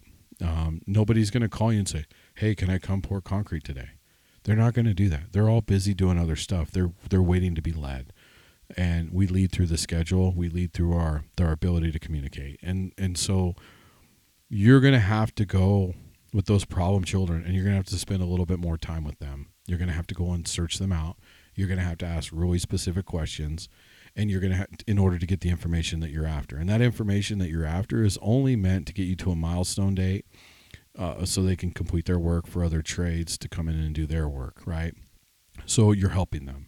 That's the whole goal of all this job as a superintendent, is to help people get their shit done. So it's not, don't sit in those meetings and say, "I'm in charge, I'm the fucking master." Because nobody gives a shit. You're not in control, you're just in charge. So in order to be in control, you kind of got to play all sides of the field, right? You got to understand the technical aspect. You have to have a lively fucking interest in the technical aspect, in my opinion. And you've always got to be inquiring, like, how much more do you need of this? Do you have all the material that you need to finish this part? Are you prepping for the next phase, which is coming up in X amount of days? It's always that back and forth on the information. And as a superintendent, I was always on the phone, so much that it kind of affected my personal life, because I was always communicating with my subs on the phone, through email. We didn't really have text back then. I didn't really care for text message anyway, because it was hard to do on them fucking Nokia phones. But that communicating thing, and it was just to make sure that everybody had the info they needed so they could give the best effort to what I was asking them to achieve. whether it was, framing walls or whatever. And then I would spend more time with the people that needed more help, because I wanted them to not stand around trying to figure out a problem when I could be right there and solve it for them instantly. They could move on. I did that with a really poor framing contractor. The guy sucked. He was terrible, absolutely terrible. But with me being in there all day long with him, helping him with layout and stud configuration, because the client was a little weird, and where joints went and headers were at and how they were established and built and all that bullshit. He went from our typical framing timeline to 6 to 8 weeks on an interior. He did it in like 12 fucking days. And it wasn't because we did anything fantastic and he worked overtime. It was because he had me in there solving the problems and looking forward for him, because he didn't know what he was looking for. And then me motivating him and his crew to keep going, instead of chit-chatting and fucking around. Like, that's probably half the day on a job site, is people run their mouth for too long and they don't get near as much done as possible. And once I was out there, that shit stopped, because now they got the fucking full attention of the boss. And they really did very well of working to their potential. And so at that point, for me, I realized that not only could I do it with the framer, well, I could do it with the drywall guy, I could do it with the door guy, I could do it with anybody. So at that point, I left the fucking job trailer, left it. I would hit that thing in the morning, do a few things. Somebody else was generally in there, whether it was an assistant or if we had an admin. If not, I locked the door and put a sign on the door that said to call me. And I just worked out of my vest and a chintzy plan table I had in the building, and that's how we nailed it. This is before, all these other regulations came into play, like having badges and signing in and all this stuff. That was back when I hate to say we could actually build some stuff, but it still can happen today. With just one guy, has to be that guy building. The other ones have to fill that support role of doing all that other self-induced political corporate garbage, which is basically, in my opinion, what it is. So at that point, I coined the phrase pushing to potential. Once you push people to their potential, it's amazing what they can do. Concrete guys can pour way more concrete than the spec allows. Drywall guys can hang way more sheetrock when you push them to their potential. When they honest to God have a break, they honest to God have a legit lunch, they honest to God have an afternoon break, and they honest to God work in between those stopping points or timeouts. When they do that, the amount of work that can go down is tremendously huge. And you got to make sure that you're not fucking with them at the same time, right? You want to push the potential, but you want to let them work. You don't want to distract, because when you start distracting, you're not being counterproductive. So you got to balance that. And you have to be cognizant and honest with yourself when that shit happens, that you pull yourself back away from that. I get in the weeds with my dudes sometimes, and then I pull way too far back sometimes. And I struggle with the balancing act myself. So it's not perfect, but it's something you have to work at every fucking day. If you chip away a little bit each day at everything, you'll start to understand it. If you're on a job and you've never made a schedule before and you want to go to the next step, then you need to start looking at the master schedule. You need to start employing your common sense and what you know about construction to fill the gaps. Because we know a master schedule, it's not the exact schedule of the job. It's missing a ton of shit. And it's the superintendent's job to grab all that stuff and put it all together. And so you have to deal with the details. Superintendent has to be detail orientated. You've got to have a keen eye to what quality is. You shouldn't have any reason to have any third-party person come in and bust your ass about drywall looking like shit. If you're allowing painters to paint drywall that you didn't inspect because the drywaller said they were done, but the painter said they weren't, and you said, fuck it, paint it anyway, chances are you're going to have to go back and sand them walls and fix them because they're going to look like shit when they get paint on them. So you have to use some common sense. And then you have to have that uncomfortable conversation. And then you have to use your eyes, right? to know who's being full of shit, because all that stuff matters at the end of the day. Because you don't want to do things twice. That would be silly. But you also have to understand, in your schedule that you may have drywall. Your master schedule may have drywall hang and then paint may be the next item. But you got to sand the fucking drywall. So make sure that you're inserting the pieces in between in your schedule, not only for you, but for your trades, because that shit takes time. If you got 10 rooms that are getting drywalled and finished and you have that in your schedule, great. But you didn't account for that one day to go sand all those rooms before you shoved the painter in there, that's a problem. So you need to fix that on the next one. You need to acknowledge the mistake and learn from that shit. Nobody's going to be mad at you for the mistake unless you continue to make it over and over again. And then at some point you're going to go away. They're going to get tired of your shit. I can tell you that right now. I get so frustrated when the same mistake is made over and over and over again. Those dudes don't work with me much longer after that because they're not learning anything. And if you're not learning from your mistakes, yeah, you need to try a new career path. I don't know what that career path would be that would allow you to fuck everything up every day. I don't believe that people want to do that, but yeah, I don't know. I'm not that person, so I don't know how that fucking works in somebody's brain. You also with having these technical aspects, you need to back to that thing. Like you have to understand what the fuck everybody's supposed to be doing. You should understand the material and the screw because you got to verify it, right? Because the spec requires a certain type of material and product to be used. You should be inspecting that shit. So when you're walking around on a job site, you have to be situationally aware. Not only in your work life, but in your personal life for your own damn safety. You're not going to go pump gas at 1:30 a.m. across from the shitty bar with no fucking lights on and, in the bad part of town. Like, why would you do that? That sounds like you're just setting yourself up for some bullshit. So, but if you're situationally aware, you're going to go to the nice part of town, put your fucking gas in, not have any drama, and then go home. But you're not going to do it at 2 a.m. You're going to do it at, with the rest of the people at between, 4 in the afternoon and 7 o'clock at night, So it's just be cognizant of what's going on in your situation.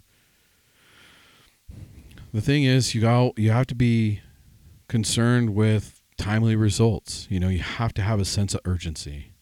Being patient is one thing, but letting people slide and not confronting them on that shit, that's bullshit too. So sense of urgency is important, but you don't want to be SpongeBob SquarePants. You can go too far with that too, where everything's a fucking emergency. And you got to slow down. Don't run out the door every chance or every time someone comes in and has a problem, because then all you're doing is you're setting yourself up for failure, right? So you got to have a clear mind. You have to have confidence, and you got to be cool about it. You can't panic. And when people start seeing that panic every time they mention something, they're going to start fucking with you. The natural instinct is to start fucking with you. And even though when they're fucking with you and you can't control I call it the SpongeBob SquarePants mentality, you'll acknowledge it, but you're still going to go do what you've always done, which is panic. And everything's urgent. So you got to find that balance too. It's hard, but you got to acknowledge it. And you got to hit time out for a second. If you have a bunch of unknown stuff and nobody's getting back to you, you've got to keep pushing. You've got to keep trying to get the information, because the more information you have that's complete, the easier it is for you to make a decision, right? Or to make the right move. But if people aren't being honest with you and you don't know dates of material deliveries and you don't know how many guys they're going to send, and you can't, and you didn't do your daily log and you're not keeping track of who's been there, then you're going to have a real hard time dealing with what's coming and making a schedule and performing those tasks to get to the goal. So ambiguous situations are deadly, and they got to be dealt with pretty briskly, pretty firmly, without really prejudice. You just got to get after it. So, and that's been in the rules a little bit. Maybe call a supplier. Maybe you source some stuff. In fact, something recently is civil engineer changed our stormwater plan, and he changed material manufacturers. And the material manufacturer my sub reached out to originally is all pissed off that we're not buying his shit. Well, I didn't make the change, neither did the sub, but he's going to punish us with the $70,000 fucking invoice for submittals. Get the fuck out of here. Submittals are off the shelf things that are put together by fucking not the CEO for sure. And so I don't even understand the baseline of how they can even attempt to even think they're going to get a $77,000 paid invoice for a submittal, right? For a product. They're still providing product. They're just not doing it in this section. And I think that I'm going to fight with the vendor direct, because there's no baseline or justification of what it is. So in order for me to do that, I reached out to the sub. I want to see your contracts, your agreements, and everything with all your vendors. Once I have that information, then I'll take this invoice you just threw at me for submittals, and then I'll attack that. If you had some weird shit going on, or you can't provide that to me, then I'm going to dismiss your thing, and I don't give a fuck. So, because I can create an invoice too for anything, for any reason, to anybody, anytime. Like, that's the thing about this business. It's silly. When it comes to some of these guys thinking, if you ask 10 out of 10 people, nobody's been paid enough for the job they do. It's just reality. So submittals, they're a weird thing. Just like estimates, I see people, they provide free estimates. Well, no shit, because if you don't provide free estimates, then you're not going to get any fucking work. So same go with submittals. They're pretty standard. That's why most, if not all, vendors and manufacturers have submittals already built. It's simply just sourcing them and printing them out and handing them off to an engineer. So I call bullshit with that one. The other flip side of the coin is the material that they went with, that was recommended by the engineer, was a different manufacturer. That different manufacturer guaranteed a value of $80,000 per device to the civil engineer. And when we got our pricing back, he guaranteed us a price of $125,000. So there's a disconnect there too. And so that'll be the second vendor that I have to make contact to outside of my subcontractor to negotiate, because I know that my subcontractor is a weak negotiator. He just is. It's not his fault. He's a good underground guy, but he sucks at negotiating. So, because I know he sucks at negotiating, I try to be as fair as possible with him. Even though I could probably do some damage to him in the negotiating aspect and make money, in some ways, I opt not to, because he's a good dude. He works his ass off, and they do a great job. So I try to be very fair. In fact, I try to be very fair with everybody. But now I'm negotiating things for him because he's afraid to have those uncomfortable conversations. And that turns into not having uncomfortable conversations turns into money, a shitload of money. And if you take the difference from that $80,000, that's $45,000 a piece, times that by 3. That's a lot of money. That's a lot of money. And then if you don't have that uncomfortable conversation about a guy that wants to send you a bill for $70,000 for submittals, when I can print that shit free off the fucking internet without him, that's another uncomfortable conversation that should have been had to now I've got to go fight some asshole about some money. Who's apparently, what I found out, this is the other part of the superintendent world that people forget is gathering that information and finding those spies. And so now I knew last week through some emails that the civil engineer for the project that originally picked this certain product is in bed with that certain product and that certain client or that certain vendor, because they're not a really good civil engineer. And so they had to source them for help on how to design the system because they're not actually an engineer, they're EIT. And so now there's this, I can't think of the word, but they feel emboldened to like shove their shit on me, this vendor. And they forget that we live in a free market capitalist society to where anybody can pick anything at any time. So it gets real weird with people, demanding things and doing things. So once I get contracts and baselines and agreements established with what my subcontractor's done, then I will help him approach, how these things need to be addressed. So I can tell you for sure that I ain't paying no fucking vendor $77,000 for submittals. That's a guarantee. And I'll update you on what I actually do, in the next podcast. I'm also not paying $125,000 per unit either. We're going to pay the 80. If you don't believe me, like I say, I'll share it. So the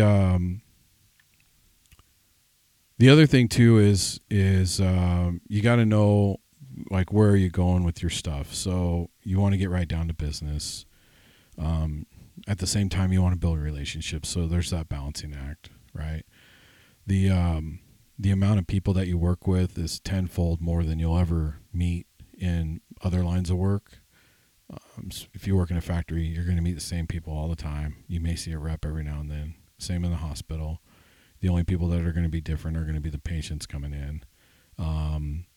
If you work at an insurance office, the only people that are going to be different are the people buying insurance. But you're still going to have that core group of people that you work with day in and day out. Insert task, and your interactions with those people are going to be pretty quick. Eat fast food, right? You see a lot of people, but your interaction is going to be 5 minutes or less, or 10 minutes or less.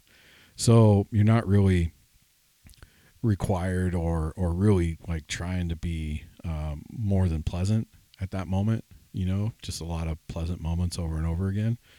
But with construction, it's a little bit different. You're on a job, especially a ground up. You're going to spend some time with some fools, right? So you need to understand who you're working with, and you're going to have to build those relationships. And you got to be careful about how you build those relationships, because you have to keep a certain level of distance as you create those relationships. Otherwise, it will fuck with your leadership and your ability to be in charge or be in control of the situation. So you want to make sure that you understand that, how, when, who, where, why, of where they're from, are they all married? Are they all single? Do they party too much? Are they traveling from out of town? Once you start identifying all these things about all these people, then you can start understanding a little bit better on how to communicate with them, right? Because you want to be relatable. You want to be approachable, and you want to be genuine when you give your direction and you interact with everybody. You don't want to be a fake, because eventually people spot that shit too, and then they treat you differently. So, we all know who that is, and we all know what that's like. So there's no sense in going down that road. The thing about it is, that situational awareness, that street smarts, that all that shit that, applies inside work and outside of work, that comes into play, spotting when somebody's lying, looking at crap, when you're walking around and you're not spotting what's good. We spot what's bad, because good's required. I mean, that's the bottom line. Good is required. Complete, correct is required. So I'm not looking for the good. when I'm walking around job site and talking to people. I'm looking for the bad. Looking for what's wrong, and I'm looking for who's not doing their shit like we agreed to, and like the schedule shows.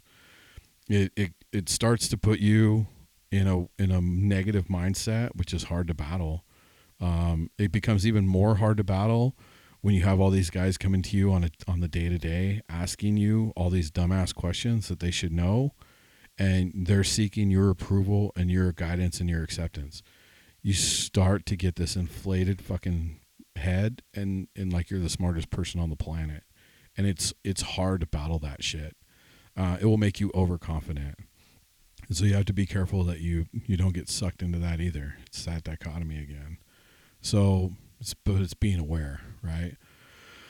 So you gotta be aware, even down to the thing. Or I've had MS-13 on a job site framing. I've had neo-Nazi fucking white supremacists with swastikas on their arms framing on the same job site.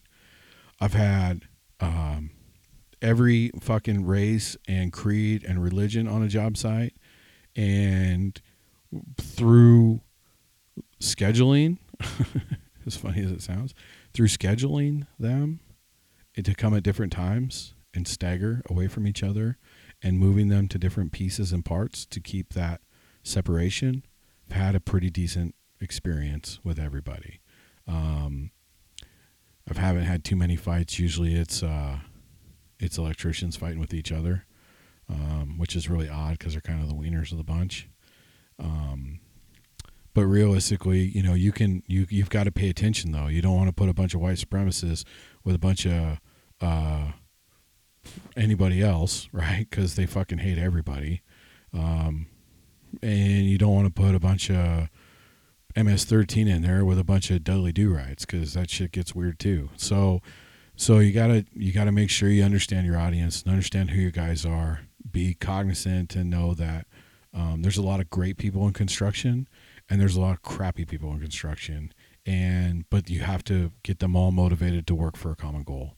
So kind of got to be well-rounded and relatable to everybody for the most part.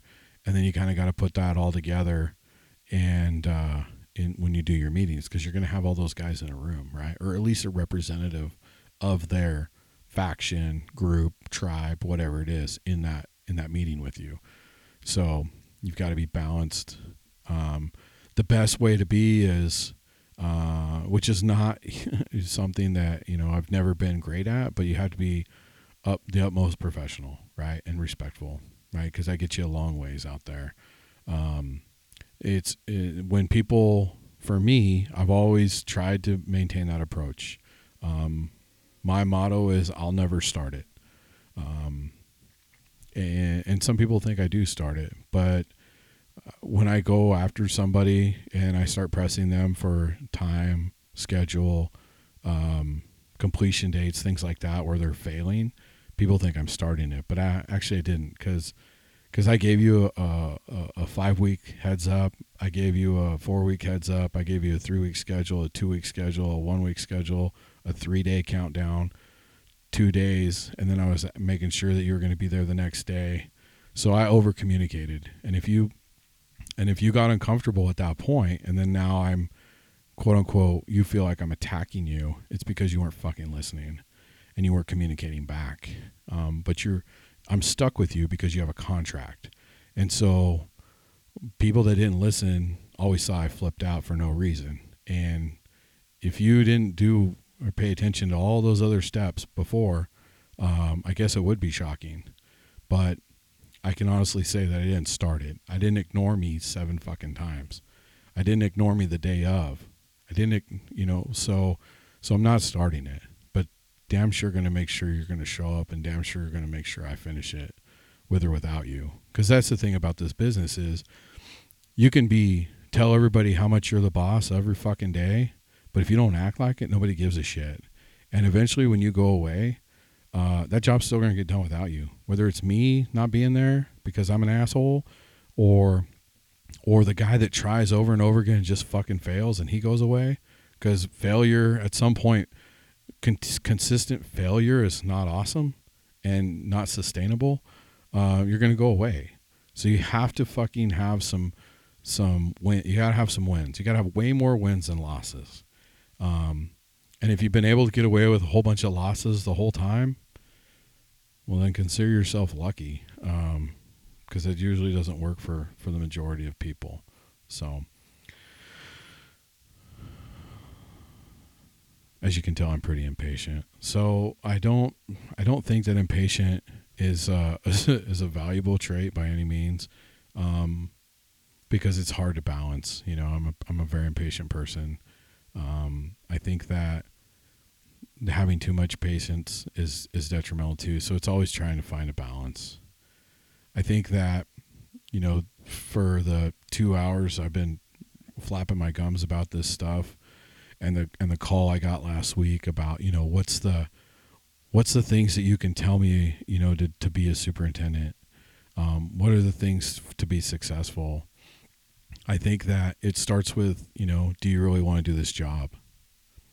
And if you really want to do this job, the next one is, are you willing to put in the work that it takes to do this job? Because not only do you have to do this job during the daytime and tackle those 5 basic things, that schedule, the daily report, you're taking your photos, you're verifying and checking work, and you're communicating with your subs. Like, that's the 5 basics, right? If you don't want to do the other pieces that go along with that, then you're going to struggle, right? And then at the same time, in order to learn these other things, you're going to have to take some shit home with you at night. Like, if you don't know how to read plans, you better start teaching your ass to read some fucking plans. And if you need to find somebody to help you, you better seek that person out. If you're in a superintendent position right now and you can't read fucking plans, then you're not a superintendent. I don't give a fuck what's on your business card. If you can't craft an RFI that isn't direct and to the point with a solution, then you're not a superintendent. If it takes you 7 fucking hours to write an RFI about the cornice framing detail that doesn't work and a solution to make it work, then you're not a superintendent. You're just a guy filling a fucking role right now. But you can be a superintendent, but you got to fucking apply yourself, and you got to get yourself caught up, because nobody's going to wait for you. Like, these jobs don't wait for you to catch up. So you have to fucking dig deep in your guts and decide, like, this is what I want to do and this is what I'm going to do to get there. And that's reading these fucking books. You know, the Construction Superintendent Operation Manual. That book fucking, if you've asked me for help, I've told you that that's the book you need to read. In fact, as a company, we bought it and we distributed it out. I don't think anybody's fucking read it except me, which is sad. You have to have integrity, right? You can't cheat the system. You still, at the end of the day, have to provide those product and use the material that's required, and it needs to look good. You have to be able to remember shit, right? You have to be able to you can't forget everything every day. And what makes me sad is that's a trend I'm starting to see more and more, is significant mistakes are made across the board all day by almost everybody. And the thing that's disappointing is everybody's answer is, I don't know, or I forgot. And to me, that's fucking bullshit and unacceptable. So there's no way a grown-ass man can forget that much shit consistently. Either you're fucking lying or you're stupid. And so we have to unfuck that too. Okay, so you have to be honest with yourself. If you're overwhelmed, then you need to say something. And you need to be very clear about what you're not overwhelmed by. So if you can only achieve the daily log, but you can't communicate to the subs because you're relying on someone else for a schedule, then you need to fix that piece, right? You need to start doing it more. I'm a fan of, if you suck at something, I'm going to make you do that so much that you don't suck at it anymore, right? I'm not going to let you live in your comfort world, because there's no satisfaction in living a comfortable life, I feel. I think that you have to be challenged. I think you have to face adversity. I think you have to be put in situations you're uncomfortable with, and I think you have to solve them. I think that if you don't do those things and you live in that comfortable world, that you're limiting yourself and everyone around you just because of your fear. And fear is a powerful damn thing. Like we've got to break that. We're just building things. We're not building rocket ships to the moon. We are doing things that if done incorrectly will kill people for sure. And decisions we make will kill people if they're wrong. But nobody has to make that decision by themselves. They can pick the phone up. They can talk to somebody right there on the job site. They can source a book. If you don't understand safety, and you can ask our QC guy, if you don't understand safety and you start spouting it off and create some list and I light you up because it's all fucking wrong, and you get mad as fuck and go read the OSHA book from cover to cover, and then you realize that me being a dick to you wasn't me being a dick to you, it's me doing it out of love so you didn't get scorched by everybody else, and you gain an assload of knowledge, why not? Like go teach yourself some shit. If you don't know safety, go read the OSHA book.